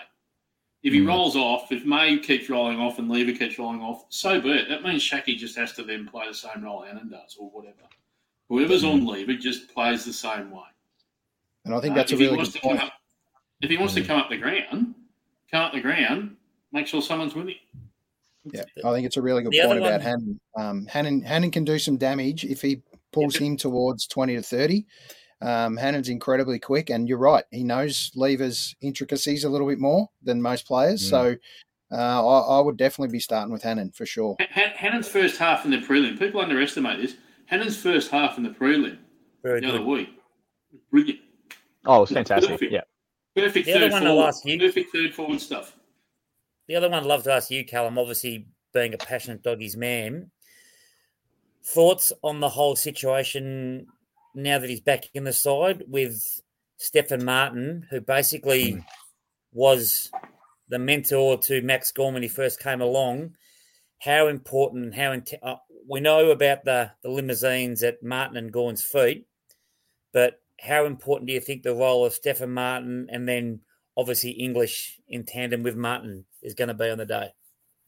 Oh, crucial. I think if you cast your mind back to when we first played the D's earlier in the season, I'm not sure if he was playing then or playing the second time we played, but either way, I know that there was a massive difference structurally amongst our midfield. You could just tell our engine room would have to work overtime to compensate for basically rucking to the other team, and that's always been a frustration of mine for many years. So once we'd finally been able to pinch Martin for this season, it was very important. As you could see, our first 5 or 6 games, I think we were 5-0 until we got done. I think in round 6 it was, and he was a very, very important part of that. So to have him back this week and at least have some game time under his belt from 2 weeks ago, just to show you the difference between how much of a struggle I personally think it was against Brisbane as opposed to how good it was when we were playing against Port, and our midfield tore him to shreds, and you can see that. So he's very important. Yeah, exactly right. First use of the ball. It's very handy to have a bloke that'll tap it to your colours. Yeah. I actually think Tim English, and it's that natural progression as a footballer. I think he is, and it sounds silly to say this, but he's growing into his body and his awareness of what he can do as a ruck forward as well too. I think he's another string to the bow. And look, hand on heart, Bevo's a fantastic coach, a lot better coach than I will ever be. But the thing with Bevo is I love it how he thinks outside the square, but please don't put Bont in the ruck this week. Oh, no. If that happens, I think there'll be a few people calling for his head, I think. But no, that's not going to be a given, I don't think. Now, look, to touch on English just quickly as well, you're right. I think him having another couple of years under his belt is definitely going to help. He's getting better and better every year. It obviously is just frustrating to watch because he needs to throw his body weight around a bit more. I think that's one of his main issues. Again, I'm no footballer, so I don't know how easy it is to play out there, but watching him, you can tell he's got the potential, and he's definitely a smart footballer because he can sneak forward and kick goals, and that's where his specialties are. But you look at him in the ruck and trying to get him in there for a full game, it is very frustrating to watch. But again, this is where a bloke like Martin can step in and give us a chop out in that regard, give English a spell, or at least enable him to sneak forward, and then we get the best of both worlds. So let's hope it pays off. There's obviously a lot of confidence. There's obviously a lot of confidence in him from Bevo, though, because a lot of times, and we've seen it over the years, they try and teach these taller sort of kids how to play the game, probably a centre-half back or across the half-back line. And it would be easy to put him there next year and the year after before he becomes a ruckman. And it would probably still be a great benefit. But the fact that they're looking to play him permanent forward for now, I reckon that's got to be a credit to Tim English, if anything. Tim English. Jeez. No. Sorry, I've seen a comment come through. Yeah, that's my old man, and he's totally right. It just shows you how underrated he is. Even I forgot about him. No one's mentioned him Jackson on the whole McRae. podcast tonight. Oh, jeez. The umpires hate him now. They gave him 14 votes this year. Oh, can you believe it? I had him second in the count. Absolute disgrace. Yeah. Let's not start the umpires out that vote, because unless you stand in a certain part of the ground, you're not going to get a vote. You're still angry from week 1 of the finals. Yeah, correct.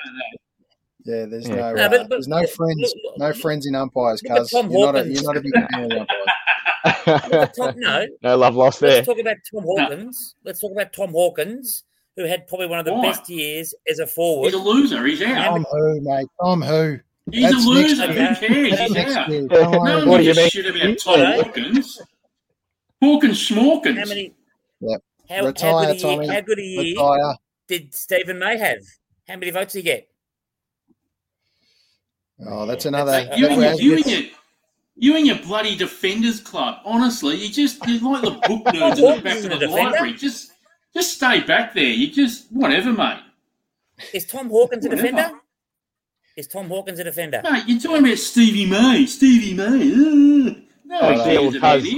a good one for you. I actually played junior footy with Jaden Laverty at Keilor Footy Club, and him playing midfield and forward for most of his junior career is quite a surprise to see how well he's turned out as a defender. And I'm very happy for him because he's ended up getting 5th or 6th in the best and fairest, I think it was.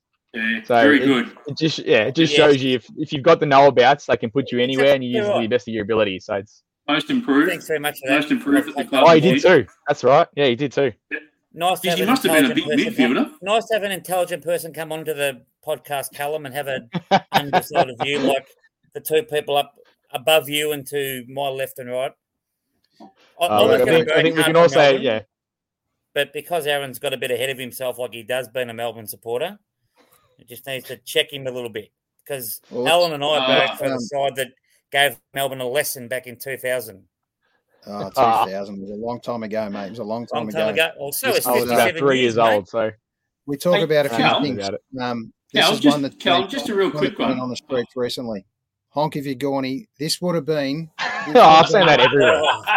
This would have been one of the busiest streets in Melbourne, that's for sure. So I'm pretty sure they haven't had much sleep. I'm not worrying about me getting any sleep. At least they haven't put that banner out the front of my house. But because there is time. Let's touch on a few things. Obviously, this is an exciting time. We haven't seen one of these as a Demon, so we would have had to drag back through either the archive or Mark Knight had to get into finally being able to draw one. I love the Doggies one as well. Would have been the old week back in your day. That's right, it was. And just a couple of people to note there, that young lady with the Bulldogs is Chris Grant's daughter. Yeah, Isabella. The boys in front of Brad Green there are his sons, so it's fantastic to see. Potentially a couple of father and sons there, more Demons on the way. Great football families at both clubs there too. Yeah, agreed. They sure are. But we talk about... Is Isabella playing AFLW, just quickly? Is she playing AFLW? I can't remember. She's listed. I think she played a couple of games last season, but I'm not sure. Yeah. I'm not sure if she's gone. I think she is still there, though. Yeah. Yep. There might be a few mother and sons that we know about as well. That's going to be an interesting thing to follow, whether that sticks and whether that can happen too. So I think it should. Absolutely. Who knows? The lid's off with as you can see, even though the cap's on, the lid is off, and it's been off for at least, I reckon, 4 weeks. What about you? And I haven't met your dad, but I can see by his comments he's pretty passionate. Where's your lid? On his shoulders, no, I think it's about 4 rows back. No, look. No, look, honestly. This is cholesterol right here. Yeah, there it is. Yeah, well done. Nice work. So one on each cheek? I think that's a bit of wishful thinking. Does that look like it hurt too? It's got a bit more hair than that, I think. I have a commitment of a tattoo, but I could never do it. Nah, it's a classic example of peaking too early. I'm not that risque. I couldn't bet on that one. No, look, the last 3 weeks, I think it's, again, not that I want to compare it to 2016, but just because of the story, how we did struggle through it and we've managed to just increase the belief. I was convinced we were going to get absolutely belted by Brisbane after we won that first week, and I'd said I'd be happy if we just won and then not worry about the prelim. Unfortunately, as silly as that sounds, but to come out with the result that we did, obviously there is a bit of belief there, but I'll be honest, it is tough knowing that we're going into the grand final opposing the other team that we've basically butt heads with the entire season. So it's going to be a very hard but fair grand final, but I don't think I could be too disappointed if Melbourne were to get up, considering the story and how long it's been for them. I know as much as it is nice to share the cup around, but obviously it would be nice if it was in our hands at the end of Saturday. But we'll have to wait and see. I think it's going to be a good game. Yeah, margin, absolutely. I mean, Callum, how much are you going to win by in your mind? Look, I think there'd be less than 2 kicks in it. Genuinely, I don't think. Well, I shouldn't say that, only because if you know that there's enough time for junk time goals, then all of a sudden it could be 23 to 27, 28, 29 points. But I think it will be a 2-goal game majority of the duration. But I think if anyone sort of runs out of legs, or at least if they know they can't come back anymore, well, it might be a 3-4 goal game, like I said. So to throw a number out there, I'll say 22 points, just to say something comfortable. I do think it'll be closer than that, but realistically speaking, if anyone was to win, it'd be that. Sorry, mate. I just saw one of the... Can you put that comment up as? Yeah, it's going to be close. And if it is close, there's going to be a few hard... What's an infarct? I thought there'd be an outline, wouldn't it? Let's run with a heart attack. I think it was hinting at. So, I thought it might be hinting at infant. Infant. I think infant. Well, I mean, if it's a premiership in store, who knows? There could be plenty of infants on their way, mate. Oh, hang on. Yeah, I was going to say, we'll see how many babies are born in June next year. Yeah, correct. By the way I say that, yes. But the exciting part is, mate, obviously Melbourne's getting spent 13 weeks on top as a Demon of the ladder this year, and Bulldogs 8. So it's definitely the best 2 teams from a football purist point of view. It's an exciting time. Yes, the prelims weren't exciting if you were obviously the winners, but now we actually get to the crunch of it, and let's just hope for a good game at the end of the day. As a Demon, I won't be disappointed if the Dogs obviously get up and take another one. There's so many supporters that don't hate either the Dogs or the Demons, and I think there's a real genuine interest in AFL footy again, which is exciting because a lot of people dropped off footy and didn't really like the way it was played in the last few years. So the game's definitely opened up a bit more now. It's a bit more exciting. 2 Victorian teams after all, which is even more exciting. Sadly, it's in Perth. So it's it couldn't be any more mixed up this year, but years and years of being an MCC member and still don't get to see a grand final. So anyway, not to worry. That's another time. That's the one thing I feel for. Yeah, it's so frustrating. Put your disclaimer up. Yeah, absolutely. And obviously the footy record, you can't forget the footy record's been part of our institution, mate, for so many years. I think we're up to about $30 or something for a footy record these days. No, only joking. It's 15. Make sure you still $10 more than it should be. $15 and probably 25 ads. So there's plenty of ads in there. Exactly. I remember buying the 93. I remember buying the 1993 record as a 17-year-old kid. That was $6.50. It's just. Well, maybe it hasn't. Maybe it hasn't.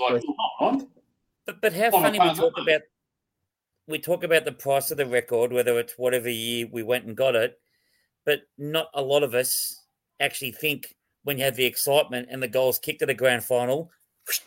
And then you think, oh shit, hang on, where's that gone? I might need that. I might like to keep that. I remember very clearly in 2000 sitting there as a Demon fan, and it was pretty much all over at half time.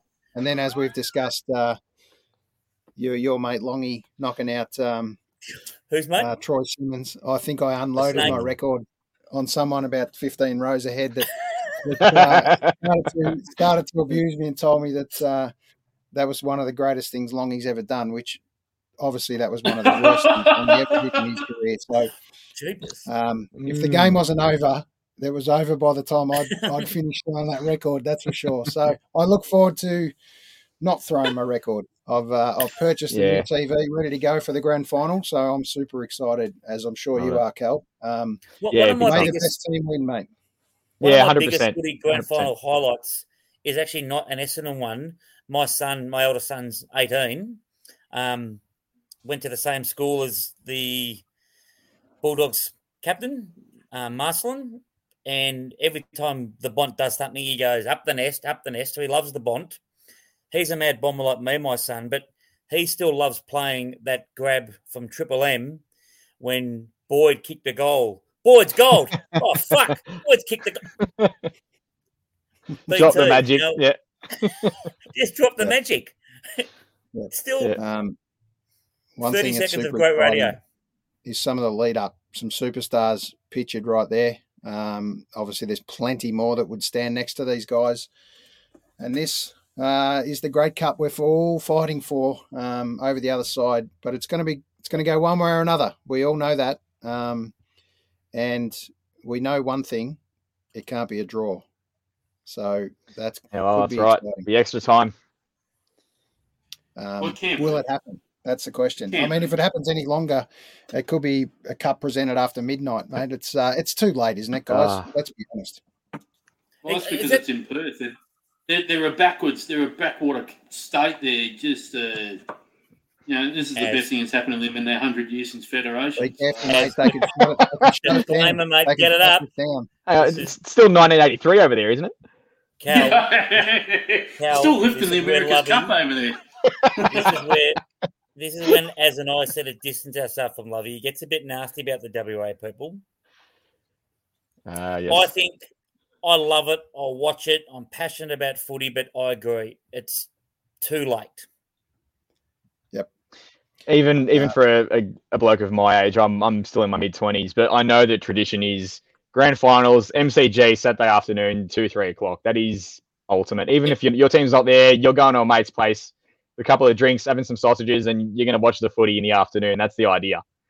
So, I don't like the idea of it sort of venturing in towards a rugby league grand final being a night thing. I don't like the idea. It gives me a feel of it being more of a pre-season kind of thing. And I don't know. It's not for me. I understand if the nightlife and the crowd can come back and there's more entertainment and stuff like that. But I think just stick to what we know and it works best. If it ain't broken, don't fix it. Last year's grand final for me was trash because of that. It was night time. It just did not. It just felt like Friday night football. Yeah, exactly. That's a great, because I think after a grand final, win, lose or draw, and I just want to say to everyone listening, I understand that I can't go in someone's houses, whatever. When we get back to whatever we call normality, the traditional thing for me was you'd watch the grand final, win, lose or draw. Then you would go and catch up with your mates. On top of the world, oh, God. But by midnight, you're already talking about next year and moving on. Yeah, you're ready for bed. And that's what I think, yeah. Only the what I'm worried about the most... Yeah, good point. What I'm worried about the most with Aaron and Callum is the winner will no doubt, he'll probably feel like he wants to run up the street naked and going, woo-hoo-hoo.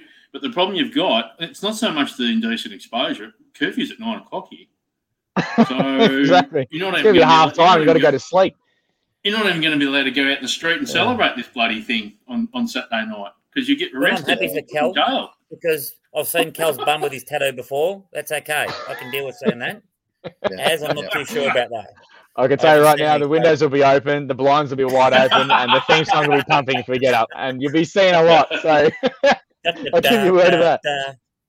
Absolutely. Well, as I mentioned to you, I've blown the lid off, mate. I'm super excited as a Demons fan. I think if you're not confident, you shouldn't be in it. And if you're just trying to make up a number, then why be there, mate? We made up the numbers in the last two grand finals we played in as much as we tried and did everything we could to get there. At the end of the day, in 88 and 2000, we got whacked. So I'm so confident in my boys and trying to get the job done and getting the job done.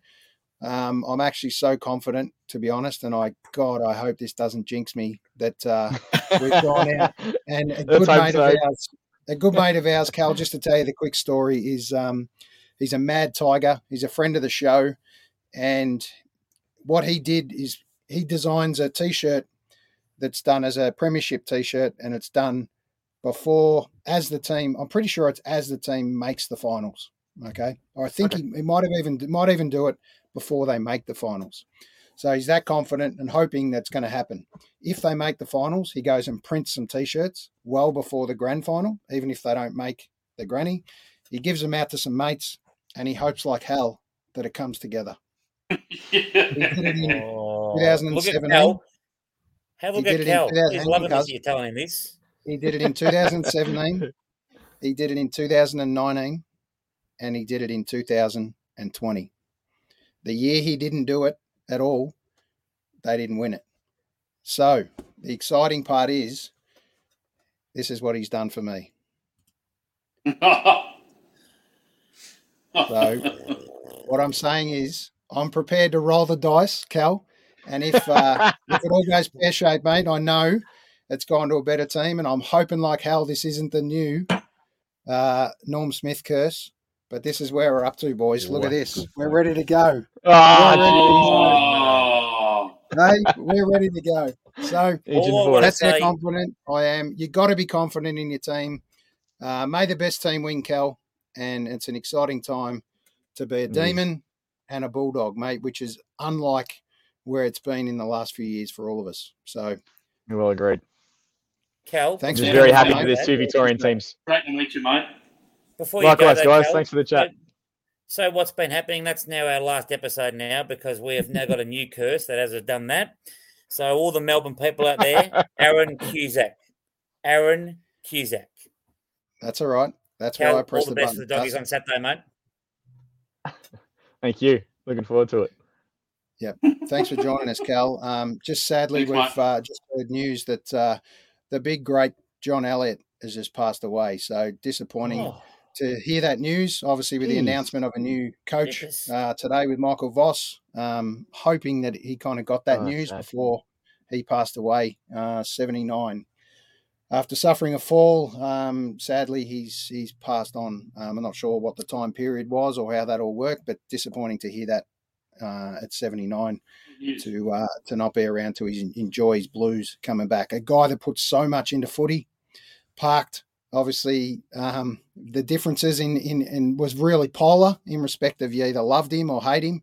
But one thing we all learned from John Elliott was that famous saying, "Pig's ass," and that was one thing that we used to love as a kid with the Blues. That's for sure. Oh, that's sad for his family. Yeah. Oh, it is sad. And Eddie Zammit, I know he didn't want a plug or anything about, but if you ever need a really good, awesome graphic designer, mate, Eddie Zammit's your man. And we look forward to continuing his tradition, mate. I know his Tigers couldn't get there, so he actually sent that to me weeks ago. So I've kind of kept a lid on it to some respect, but now with the t-shirts done, mate, once the lid blew off, you either do it properly. I was told you either do it properly or don't do it at all, and that's what your dad told me, Cal, mate. So one thing, it's an exciting time for both of us. We look forward to it, and we're either going to hear one of two things, mate. We are going to hear, if I can find it, just before Alan you go, singing naked, your song. Yeah, I have to find it. We're either going to hear this.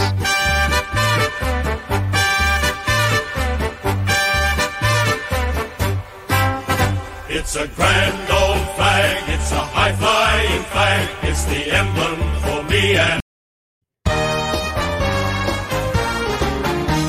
Sons of the West. Red, white, and blue. We come out smiling. Right, that's enough of that. We don't want that one played. So good luck, Cal. And hopefully, mate. Thank you. Hopefully, like we did last year, you might want to join us as either a winner, mate, or as a commiserator. We look forward to having a chat. We might do that next week. Yeah, definitely. Sounds good, guys. Thanks for having me on. Good work, mate. Good luck. Look after yourself. Have fun on Saturday. Thanks, guys. Yeah, thank you. I probably won't have a voice regardless, but we'll see how we go. Sounds good. Thanks, guys. The right way going about it. What a great kid Cal is. Yeah, absolutely. I'm a great family, Now, mate, Aaron, and they love their footy. Now, Aaron, you've surprised me, mate. You have surprised me with that T-shirt. There's a difference between having the lid off. There's a difference between having the lid off and being an right dimwit about it. Now, dimwit. Here's the thing: our next podcast, which is post grand final, if the Demons lose it, if the Demons lose the grand final, and this is worse than pickled onion, you need to wear that T-shirt again. Yeah, you need to wear it. You actually have to wear that T-shirt again if they've lost the grand final. No problem. Because that is as embarrassing as it gets. It's worse than any Carlton supporter I've ever met in my entire life, and they're guilty of getting ahead of themselves more than any other club I know of. Yep. That T-shirt could ruin just you in general, I think. Yeah, you're going to be careful. Now you should be nervous between now and 7:15 Saturday. In fact, I would I'm shaking my head because this will shock you both. I can't believe you've done that, Az. That's not you. That is not you. You have gone to places. I'm a very conservative. Yeah, I'm not sure, but as I said to you before, mate, and I've said to this more than once this week, that was the Demons of old. Okay, this was the Demons of old for me, growing up as a Demon supporter. We a lot of people, we never ever said we were Demon supporters. You even back during the days of wearing your footy colours to school, mate, there wasn't too many Demon fans there. Let's be honest. So now, to hear, as I mentioned before in the last couple of podcasts, to hear that people are saying that we're a genuine chance. I mean, favourites is one thing, whatever. You know what? It'll be what it'll be now. I won't let it upset me if we don't win. And previous to that, God help me, I would have been so upset. I would have been in bed and thrown the baby out with the bathwater by half time if we were down. I would have been filthy. Simon Goodwin's calling me. Goodie's on the phone. Aaron who? Right, yeah, Cusack, mate. Cusack. Yeah, that's him. Thanks, mate. Sorry, buddy. Yep. Go on. Yeah, he's calling me in as the new recruit, no doubt. I can tell you one thing, and to be fair, just as you mentioned, Goody, we touched on this as well, that I used to question Goody in the last couple of years as he took over from Roosie, and Roosie was God when he came in. There was no doubt rejuvenated Melbourne, and he put the steps in place, and he told the board, similar to what other CEOs and coaches have done, guys, there's going to be some hard times here. I mean, I've been through 5 or 6 that I can remember, 5-year or 4-year rebuilds at Melbourne. They just never happened, okay? Now, I know luck plays a big part of it, but you got to have the right people around you. You got to have the right culture. When Clint was there, and thanks, Clint, for coming on, mate. It was fantastic to have you on. We talked about so much to do with footy and inner sanctum at footy and how things worked. And, they tried, mate. They tried, but we just couldn't get the missing pieces of that puzzle together. And I just think it's an exciting time that Roosie helped pull that together. Now, by all means, he's not the creator of this. Goody's put his own stamp on it now, for sure. Got other people around him. But I question Goody's plan B, okay? Was there one? And it took a few years to definitely grow that game plan and everyone to buy into that game plan. It was very defensive, as we know, when Roosie was there. And then as we know, good games are created from that defense, and then you start to build the attack. So we went through years of pain of not scoring, but we tried to hold the damage and just seeing the ball fly over your head all the time as a backman. So it's an exciting time. But the question is that I say is, like someone did mention to me, do you actually need a plan B if plan A works? And if everyone buys into plan A and we can execute plan A, there's no need for plan B. So that's been an interesting point. And I'm sure Goody and his coaches have plan Bs, but I think the plan B now with them is they play the same style of footy every week, but they just tweak the little bits where they need to. And I think that's the difference between what the Melbourne of old, where we seem to go with plan A, didn't work, right, let's move it, roll it up completely and go with a completely different plan of attack. Very similar to that basketball method of playing one-on-one basketball versus the zone basketball. That's kind of how the Melbourne of old used to play. So, boys, just interested on your thoughts in what you see as football lovers and knowledgeable football fans. That's exactly what you said about the plan thing, because Lovey's a lot more astute about this as a head coach. And often he would say to me, I'd say, oh, geez, we've done that for a quarter and a half. And he'd say, let him do what he does well. You hear all the blokes who I respect, like your Lepiches and those sort of guys who have either coached or played at the highest level and then also grand finals and won. The word you hear all the time, you said then, Laz, buying.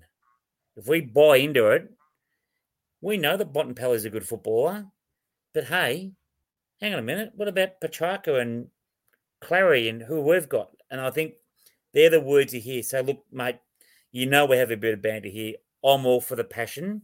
Look, I think having always had a bit of a soft spot for Melbourne, being my mum's team, I think the buy-in is definitely there. Not that I'm saying the buy-in isn't there for the Doggies either, but they have got a belief that, yes, we haven't won one for a while, but guess what? We weren't alive than any of us. Our parents were. Let's embrace the history, but let's live in the now, deal with the now. And that's why I think, as I said, they're the best team statistically and everything this year. And I think that's why, for me, they'll win on Saturday. Yep. It's funny. Okay. It's funny. Just before you answer just on your comment, Lovey, I'm going to reverse this slightly. I'm going to reverse this slightly and take you up on the offer of, if we don't wear it, I'll wear this all week. Okay, for a week around the traps everywhere else, and I'll take the criticism from whoever brings it. But if we do win, as supporters of Melbourne for this week, you boys will be getting a T-shirt, and I need you guys to wear that proudly for a week as a buy-in demon for a week. Are you keen on that? More than happy to.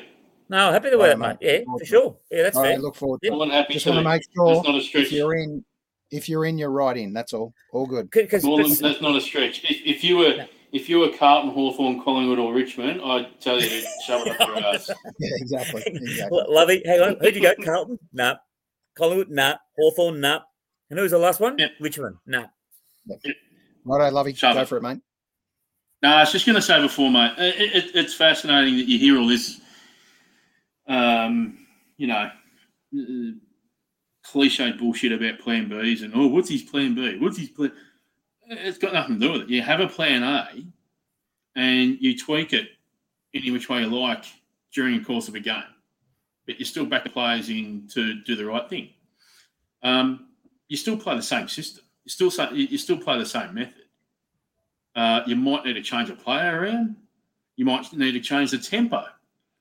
But for people pretending they know what they're talking about with all this, what's his plan B and then what's his plan C, to me that's a sign of a club that panics. And it's a sign of a club that's actually not sure of what they're meant to be doing.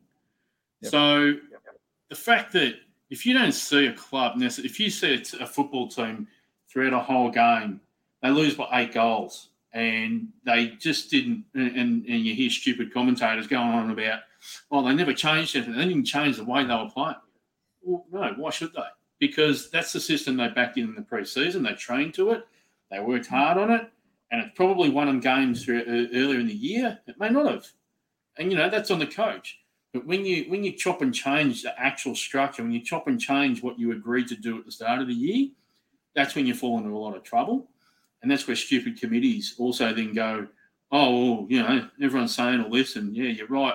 They're playing a way that's just not winning games of footy at the moment. Well, that's the coach's fault. Look, you just got to stick to what you all agreed to do at the start of the year. And if you're not doing it, guess what? That's on the players as much as it's on anyone else. So I think the way Goody's been able to just stay fat with what he's taught them, he's taught them that. It's not like they knew it. It has been a decent process for about 3 years since that prelim final back in 2018.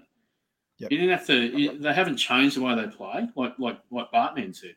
They actually haven't changed the way they play. They've just bought more in. So Glenn made a really good point. The buy-in was really crucial, but the guys got more mature about how to go about the game plan that they knew was going to win them games of football. The other key thing that's happened at Melbourne Footy Club as I saw it, and you say, Paul Roos hasn't really got as much of a, let's thank Paul Roos right now, it's all goodies. The one thing that I know that's come out of that football club because of Paul Roos, and he constantly said it even after he's finished coaching, patience. And we spoke about it earlier. We spoke about it last week. Hawthorn, Richmond, Geelong. How much patience did they show with their coaches over long periods of time? Now, Goody's been in the role. Is he in his 6th year now? Something like that, right? I'm pretty sure it's 6. Yeah. Five or six. So Paul Roos had 3 years before that. So let's call it a 9-year process, the same as the other clubs. Yep. Now, there's every chance at Melbourne, if they do the right thing, they could become a multiple premiership football club too in the next few years. So, patience has always been a big key in great football clubs. Kevin Sheedy took 5 years to win his first one. 4 or 5. Took him, he won back-to-backs, then it took another 9 years to win the next one in 93 and another 7 years after that. Yep. These things they take time. And the fact that Melbourne backed him in, whereas, they may not have backed, and for a multitude of reasons, they didn't back in Bailey and also, who was that other four-eyed idiot that they had in there at one stage? What's his name? Mark Neal. Aaron Cusack. No? He was actually really poor. But they backed Neil Danaher in for 10 years, didn't they? And they had some pretty good results over that time. So for me, patience has always been a big factor in a footy club. What's that old adage about good things taking time, isn't it? Yeah. Yeah, they do. They do. You can't especially when you in 10 minutes, it takes 45 minutes. Yep. Especially when you realise that list isn't the list that's going to take you forward. You've either got to do the Geelong thing and pull a couple of guys out and try and re-top up and go again, or you do what Melbourne's traditionally done, and the Richmond did it of old, Carlton did the same, chop your coach, start again, another 3-year plan, chop your coach, start again, another 3-year plan. Now, Clint and I were talking today, and how quickly you forget, he went through 4 or 5 coaches while he was there in six or so years. And some of those were obviously caretakers. But and with someone that just showed belief and wanted to continue to build the system was Danners, right? Now, he just came from a different place and a different culture, obviously come through the Essendon system and knew what it took to get one, right? And it's just been a great growth period. And to be fair to Gary, I know we touched on Gary Lyon before. What he reluctantly actually came back into the club environment originally, and the reason he came back in was through Jim Steins. Jim Steins was integral in getting guys back to say, guys, I'll be the front man, I'll be the president, but I need someone that knows their footy. And there was not too many better footy brains at the time around Melbourne that pulled guys together and put guys in spots. So we slowly built the thing. And, during that time, Clint was there. While we didn't see total success, what we did see, especially when Neil Danaher was there, was 1 year up, 1 year down, 1 year up. So it was a kind of probably not through any fault of their own. But it was just as you're building, that's what you get with young guys. You get sometimes experience. You get then the next week you get belted, right? And then all of a sudden the young blokes play well again. You play above it and ahead of yourself. So 1 year we're up, 1 year we're down. It's just an interesting way that we've reflected on what the Melbourne Footy Club used to look like and how together it seems now. And don't get me wrong, they actually haven't achieved anything yet. Let's face it, right? But from 18 showed some really good signs. And then obviously they got a real reality check when they hit that prelim, right, against West Coast. But they've learnt so much from that.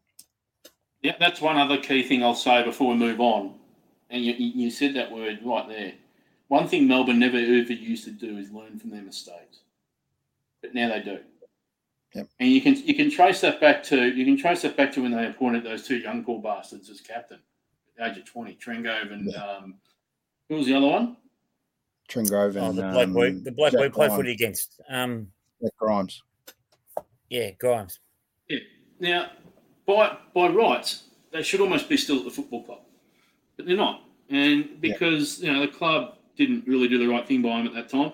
But they've learnt their lessons. They've learnt little things like that. Don't do that ever again. Make sure you have a proper process around all these things. So, I think Melbourne hopefully have set themselves up for 4 or 5 years of absolute 17-plus season wins. The opportunity's there. Yep. And hopefully we learned from those days with Jack Watts as well. Number 1 draft choice, we just threw him into the fire, right? There was so much expectation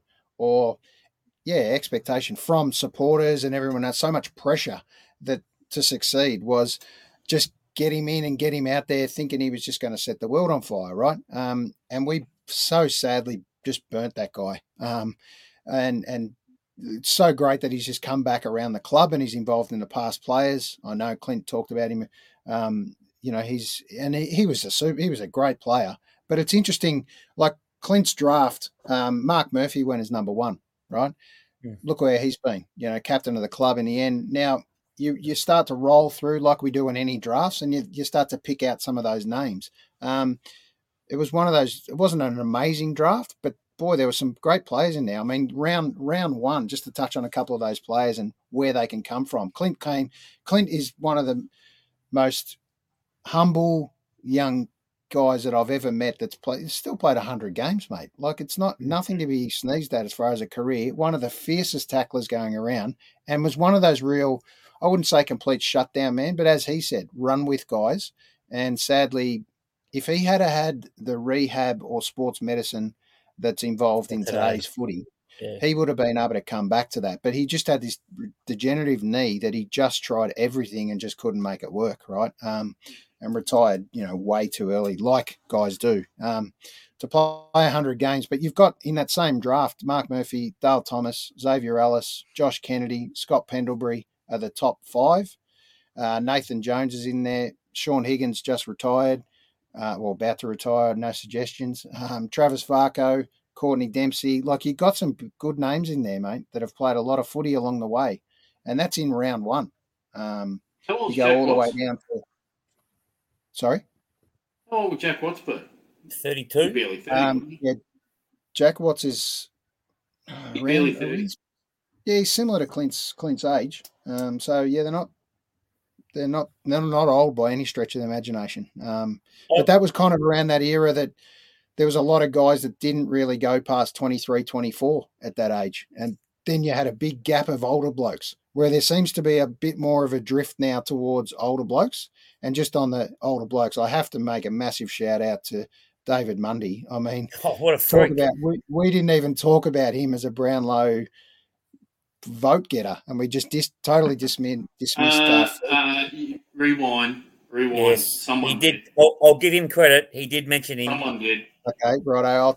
I'll rewind that one back. Good on you. Good on you, Lovey. That's a great pick. Does he go on, or is he retired? Yes, goes on another year. Well, he's signed on for another year. You've got to go on. I think. Oh no, you got to go on now. Even if he didn't have a contract, you got to give him one based on that. Look, he's going to have to, because Cherry's leaving.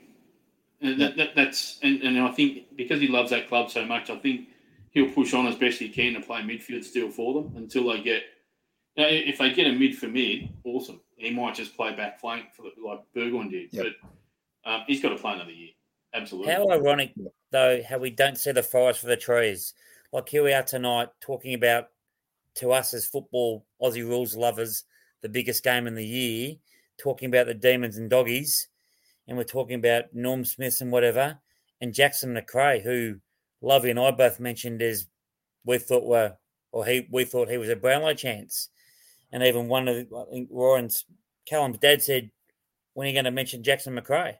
We didn't even mention him. Yeah. Oh, well, I've been burnt. I didn't mention him for the Norm Smith now because I've been burnt by the Brownlow. So, unfortunately, Macrae's on my shit list. You probably all heard.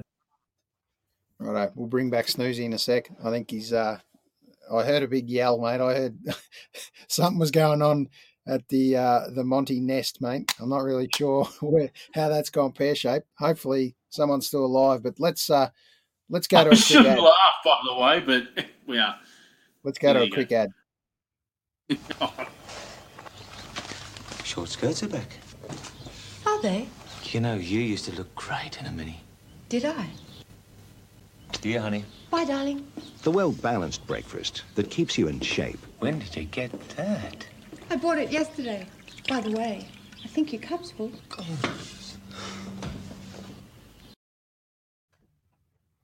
Oh, I could tell you, mate. He's absolutely one of the greats. There was one guy at school, mate.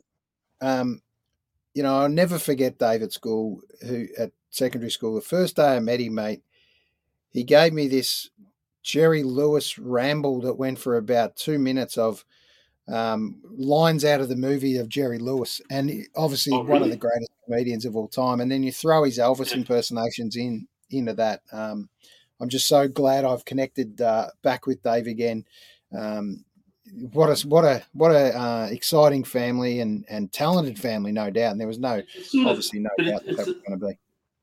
Yeah, and it's the sort of stuff where he doesn't practice that. It's just an innate talent that he's got. Like, he's just got that talent to be able to just bang. That's his natural gift. He's just got the ability to grab stuff like that and just do his own thing with it. Like, I couldn't even fathom doing something like that ever. No. I'd have to practice it 50 times, and it would look like it looked like footballers trying to do some sort of TV ad. It would just look ridiculously stupid. Yeah, just the little twist he does on it as well. Cuz, what happened, mate? We're all alive. Lucas was being told to be quiet. I thought she said, shit, I thought we're having another earthquake, so it's all good. Right. Yeah, there was a little bit of feedback. A little bit of feedback from a certain young lady in the house. How long's it going for? I did say that we didn't put a ceiling on it. But no, my we didn't. Stepdaughter, Right. We didn't put a time on it. We will wrap it up shortly. But I've really, mate, I don't know about you boys, but I've really enjoyed this chat. We could drag on 3 or 4 more guests, mate, and talk till the grand final starts, mate. It'd be fantastic to do that. But I've really enjoyed your insights. But can I tell you, Az, you know, I know how passionate you are about Melbourne. Lovey, you also know this as well. Now, I can't say too much because she doesn't like me talking about her a lot, but my stepdaughter, her and I don't have the best relationship at times, but she lent me her scarf tonight. So that shows me how passionate she is and that I've jumped on board. All that she asked me was 2 things. Don't mention the word dog. Don't mention the word doggies in the house. Right. And she said, just don't make it go for too long. But I've got to tell her what you have done tonight, Az. Yeah, absolutely. Well, she'll be first on the list, mate, with a 2 if we get the job done. So, Tori, be brave, that's for sure, and be confident, mate. You should be. I'm actually now worried about your safety, Glenn. I'm worried about Glenn's safety. I am. Here. I'm in a bit of trouble. Now, if you and Tori are a bit tense at the moment you put that scarf on, is she hiding behind that couch you're on? Because she only has to pull back on that. No, scarf, I'm in the bedroom because this is not to quote Tors. This is not her best scarf. Right. You got the old one. Yep. I've got the old one. So the respect's there. Yeah. No problem. And like all Demons fans, well, a lot of Demons fans, as I said before, previously, we used to just sneak under the radar and no one really mentioned we were Melbourne fans because there was no success. But now we're a new breed of Demon, and hopefully, I can tell you, it's going to be loud and proud if we get this job done. And I'm really excited about this game, that's for sure. And the bottom line is, once you rip the lid off, you got to be confident, mate. You got to be confident. So, how are you going to be Saturday afternoon, though, mate? Sorry, Lovey, because you've got a big day Saturday, and I know we're talking about Melbourne and the Doggies, but possibly your other second biggest sporting love is the Melbourne Storm. And firstly, what a great organisation they are and fantastic. Come on, Panthers. How are you going to be if they get up? That'll just be like the little perfect entree for you.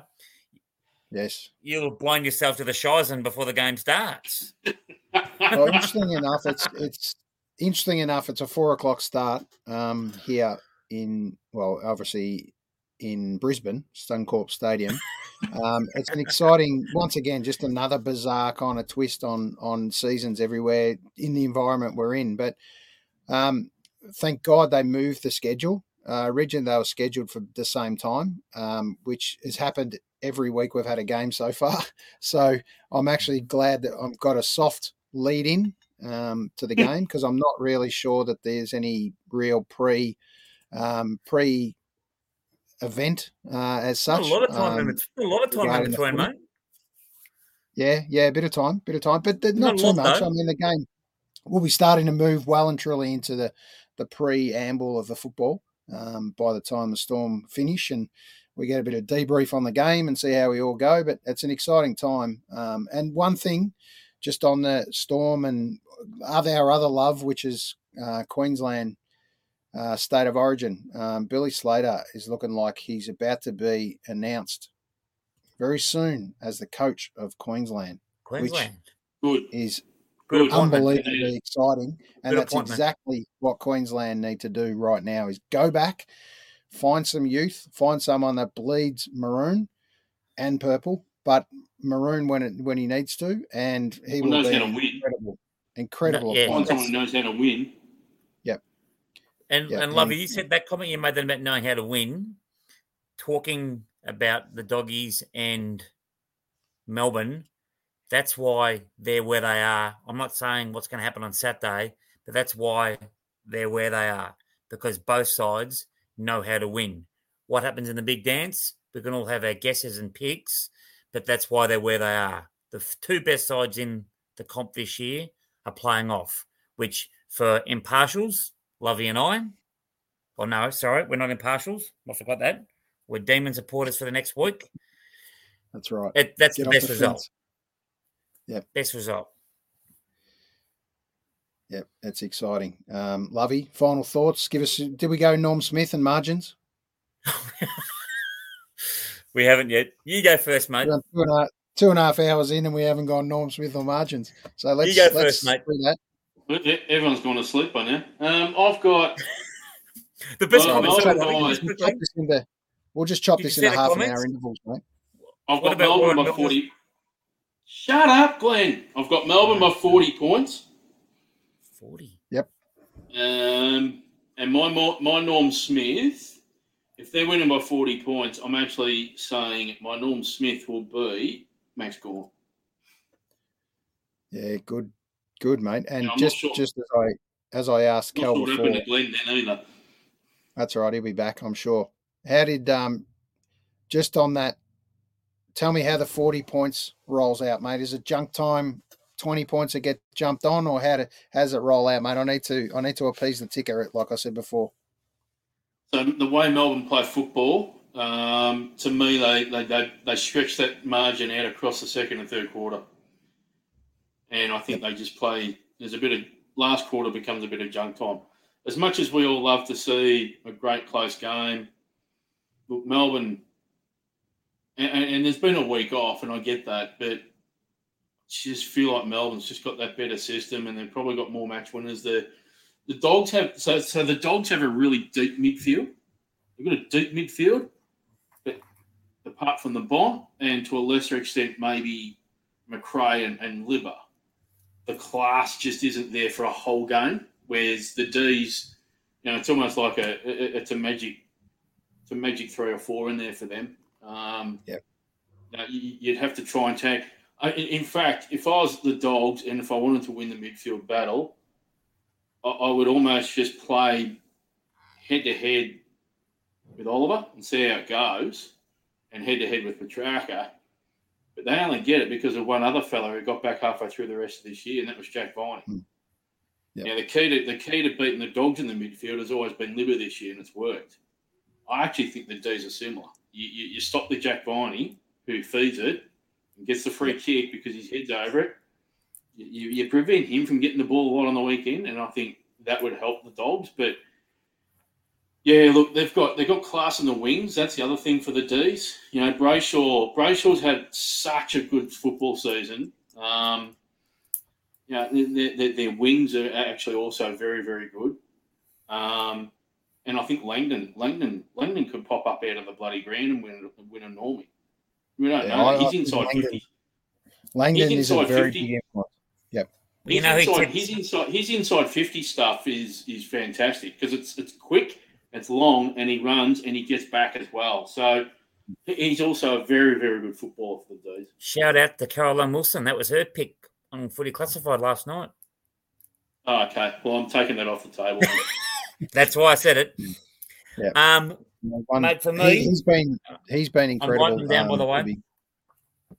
I can't see it, mate. What was that? No, just so you know. It's in hieroglyphics. So, Lovey, I'll just confirm. Max Gawn, Melbourne by 40. Yeah. I'll go with Clayton Oliver, Melbourne by 27. For the sake of your heart, What's that? Out on a limb there, Glenn. Oh, well, Melbourne by 175 then, mate. Would that make you happier? I was actually more about the Norm Smith. Well, no, okay. No. I'll go with the first one I thought about today. Cozzy Pickett. Big Ben Brown will kick 5. Go Spargo. No, I've gone Big Benny Brown. But for 27 as, and that will be sort of halfway through the second quarter, you'll start pulling away. Righto. Yep. My margin and how it happens is I think we get the jump on them early and we put the first 4 on the board and really take the wind out of the doggies' sails very early.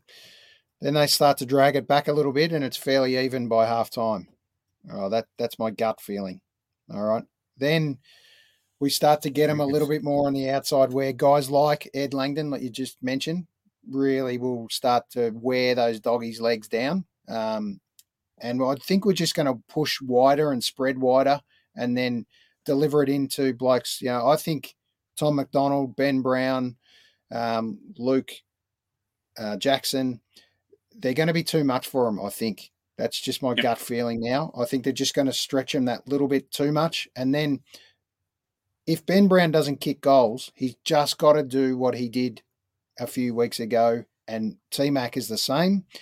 Just bring the ball to ground as we know. And then your Spargos, Picketts, Fritches, there's players there that are just going to get the job done. So it's an exciting time. But the key, absolute key, we've got to get the score on the board. Points are no good, boys, because they can be dragged back quickly and hurt them quickly the other way. So it's got to be goals, and we've got to kick them straight. So pressure's another thing. We've got a crowd now. We haven't talked about the crowd and the influence of the crowd. Yes, I think it's going to be fairly Melbourne one-sided, but I don't know that. I mean, that could change a bit with a fair bit of doggies.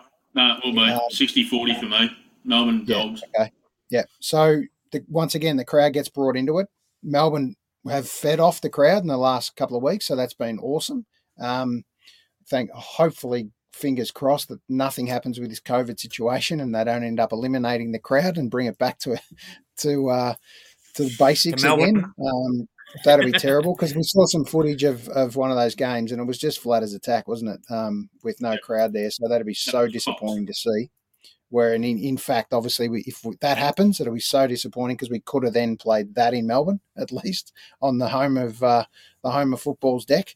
But look, it's an exciting time. I think Melbourne then push out in the third quarter and end up 30 points up at three-quarter time and then start to push away from there. And it's junk time and we end up winning by 65 in the end. So I think if that happens, boys, you'll get about – and I was nervous, to be honest, 5 minutes to go in the third quarter in the prelim still. I was still on the edge of my seat. It was just a classic brainwashed demon that I've been. We're disappointed so many times. Don't take this away from us, guys. And then it all happened. So I'm a lot more confident this time. But once again, we know the pressure the doggies can bring. They're a never-die team at the moment. Momentum's been an incredible thing, but I think they're just going to run out of gas at the critical time and the Demons are going to know when to put the foot down. And they're going to get the job done. So Norm Smith for me, geez, I think he could throw a blanket over it, but just an absolute smoky for is Alex Neil-Bullen for me. He's had an incredible impact to me. He's another Ed Langdon. Yeah, absolutely. But seeing him grow from a Casey player and be in and out of the Melbourne early lineup, it's so good to see him. Solidified now, and some other great news signed today. Righto, you got it in writing, mate? It's in writing. I'll just confirm. Look out. 65 points, but mate, the way you dissected that was magnificent, by the way. His lid's off and he's throwing the contents out there with it. Alex Neil-Bullen for the Norm Smith for the Die Hard Demon. For the Jump On Demons, myself and Lovey, Maxie Gawn for the Norm Smith, Melbourne by 40 points. Me, Melbourne, Ben Brown for the Norm Smith, Melbourne by 27. So my leading goal kickers, by the way. I'm just going to throw the other side. So Cozzy Pickett will be the leading goal kicker for Melbourne. Excuse me, Alan. And you do what you like. Cozzy Pickett will kick the most goals for the D's. And Mitchy Hannon will be the Dogs' leading goal kicker. Right. If the Dogs happen to win, it's going to be Bailey Smith that wins the Normie because he's the one that's on fire for them at the moment. Okay, you're gone. Yeah, I just think that the D's just seem to have a few more not match winners, but just if you look at it even from a one-on-one around all the positions on the ground, I just feel like Melbourne have just got that covered. They just bat deeper across the whole 18 positions. Just that little bit deeper. Yeah. Yep. Yeah. Yep. One thing we haven't touched on all night is players that are in and out. And obviously, sadly, there's always a loser here and two players that have done their job during the year for the Dogs. It's disappointing to see that there's always got to be two players or a couple of players that potentially miss. So for Vandermeer and Gardner that have been omitted, sad to see. But you've got to go with your strongest team and talk about sadness. I mean, as an emotional demon, that's a bloke that's done everything for our club, has been there through all the hard times, for a lot of the time had the entire team on his back. Nathan Jones, tragic to see that not happen. But for once, the Demons have made the right call and they're going with who needs to be there. They're going with the best 23. To make it happen. Yep, they're going with the best 23. They're all fit. You run with it. Dogs have made the right call. Vandermeer hurt his hamstring anyway 2 weeks ago. So I actually don't think that he was an absolute Monty anyway. Ryan Gardner's done nothing wrong, you're right, but who you taking? Keith or Gardner? It's pretty easy. So it's brutal, but at the same time, there's nothing controversial about any of those selections. Yeah. And fantastic to welcome another mother to the club. Oh, yeah. My mum obviously being a mad demon, and great to hear that your mum, Cuz, is a mad demon as well. But her comment, if Oliver and Petrarca play at their best, do you think the Dogs players can hold them? Well, the question I'd say there is, can they hold them? It's a question of how long can they hold them for? And I think that'll be the difference. These two boys are ready to explode, to be perfectly honest. And thanks for placing that comment. It's a great comment. This kid's ready to light it up. I know he was I wouldn't say a smoky. He was very close to a favourite for the Brownlow, and I think this will be the little fire in his belly because he didn't get the Brownlow, that he'll really want to go hard and do everything he can for his team. So it's an exciting time. Just quickly on that, I don't think Barrow's going to try and hold on to them though. Like he'll just go head to head. That's how he's coached all year. That he backs his own midfield in. That's why he is so good, and that's why they are very good. You just think if Petrarca and Oliver are at their best, then apart from Bontempelli, they are probably better than a Lockie, Hunter, Dunkley, and Treloar. Yeah. I actually think if there's any negating to be done, I think the Melbourne team will see how it pans out. But I think the Demons, if they're going to do anything, they might switch Harms onto Treloar for a few minutes and just try and push him off his game and not let him have too much impact. Because as we know, he's one that can really split him. And he's going to have a lot of fire in his belly too. He's one player that really wants one now after the fall down. Look, I think Harms will go to Libba and hurt him the other way. I'm with Lovey. I think not even as a lockdown. Guess what, Harmsy?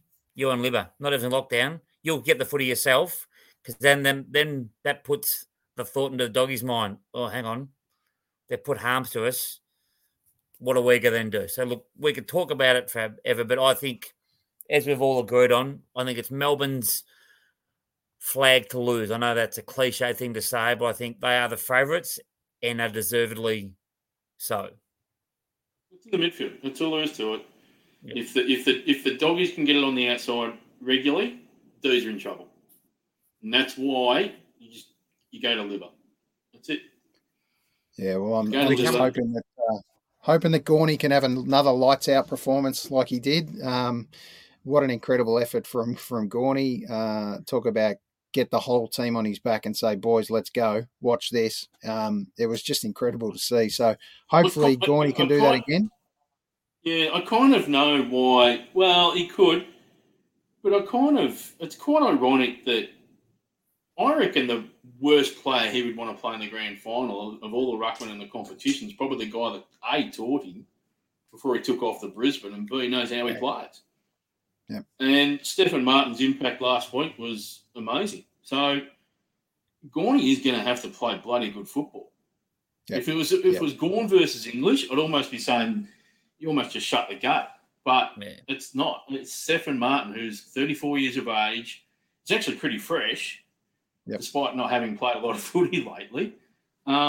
He will, Gawn is going to have to play really, really well. Yeah, he will. I think where Gorney gets Steph, and Steph's really, very much in the model of Gorney, really. He can go around, he can chase, gets around the ground.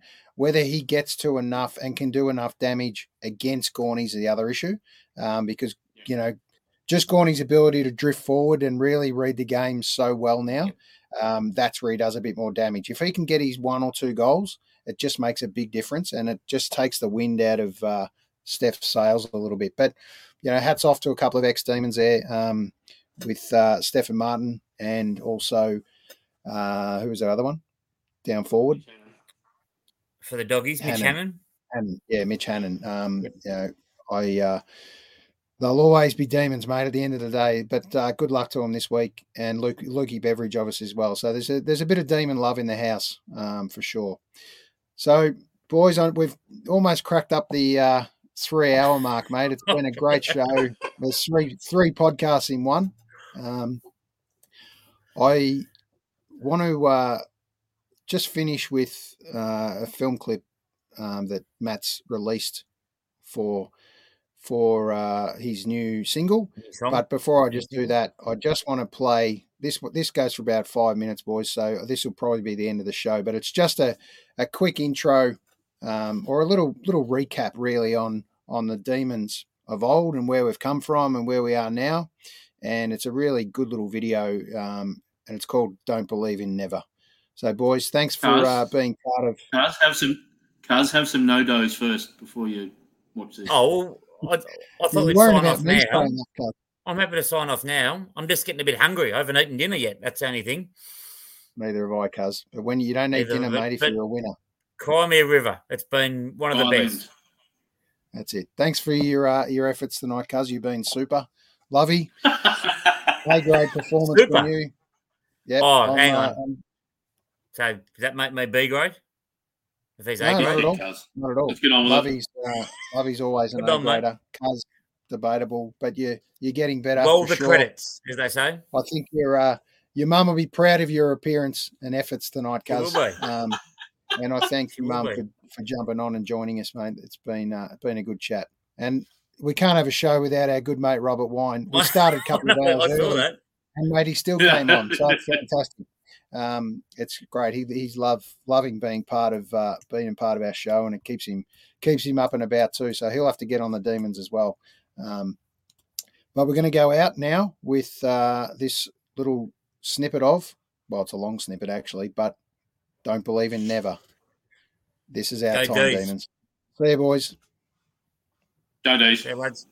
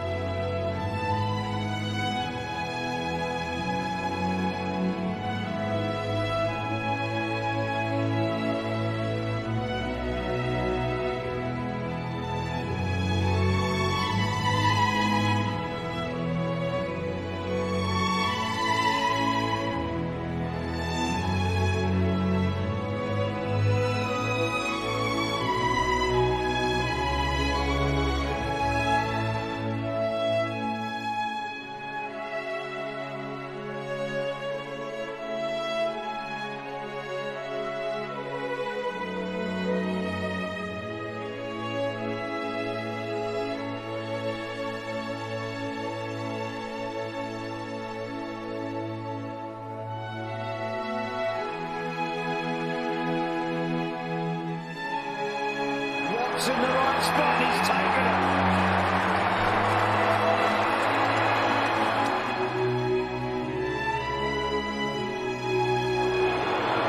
He's got it. That's going to help him a whole lot, you reckon?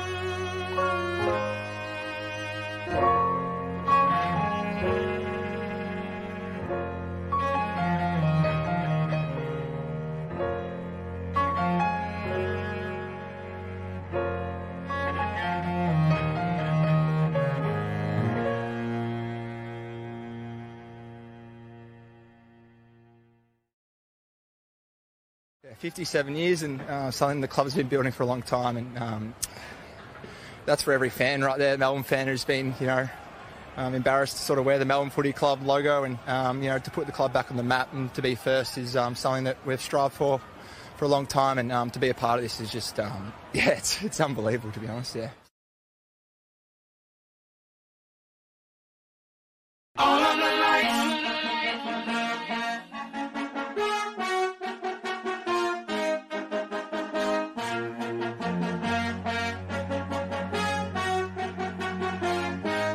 Turn up the lights, young baby. Extra bright, I want y'all to see this. Turn up the lights, young baby. You know I don't need, want you to see everything. Want you to see all of the lights.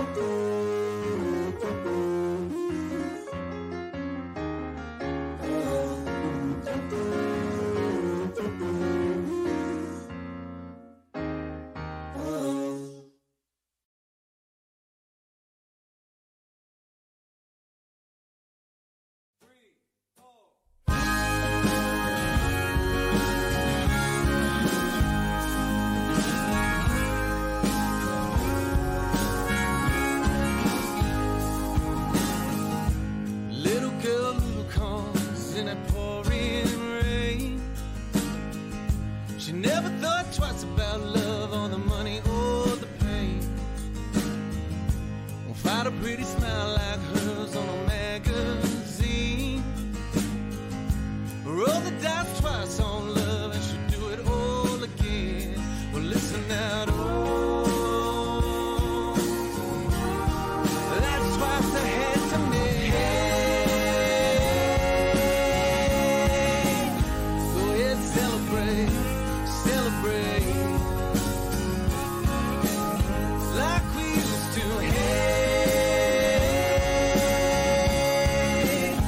Go ahead, celebrate, celebrate. Kept it to herself, but Loretta dreams of the ocean. Like a jewel in a crown, young girl shining like midday sun. So the scene was a beautiful thing on a moonstruck road. She wondered if the silence stretched on all the way back home. Well, listen up, we've all got wounds to heal. Go ahead, celebrate. Celebrate like we used to. Hey,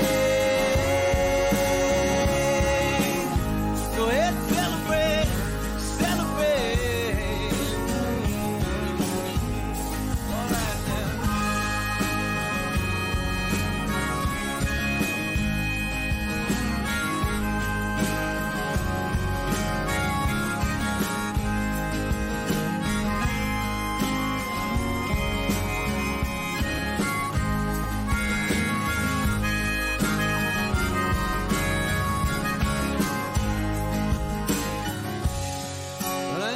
tell you something more. I ain't gonna tell you something more. No, darling. We've all got wounds to heal, wounds to heal.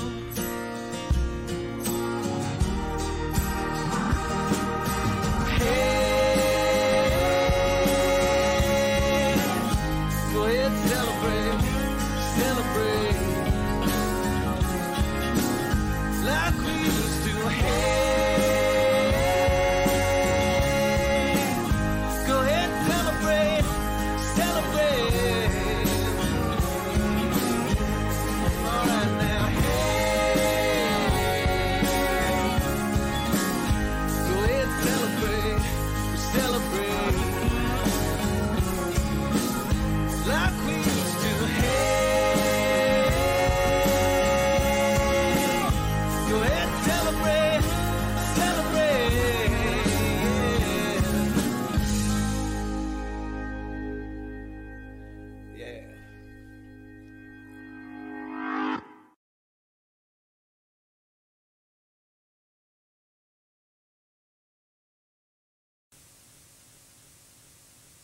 A broken frets. Problem with my Gogomobile. Gogomobile? Problem with my Gogomobile. And I was wondering if G-O-G-G-O. Problem with my Gogomobile. And yeah? Yeah? No, not the dark. Not the dark. I always think it's the dark.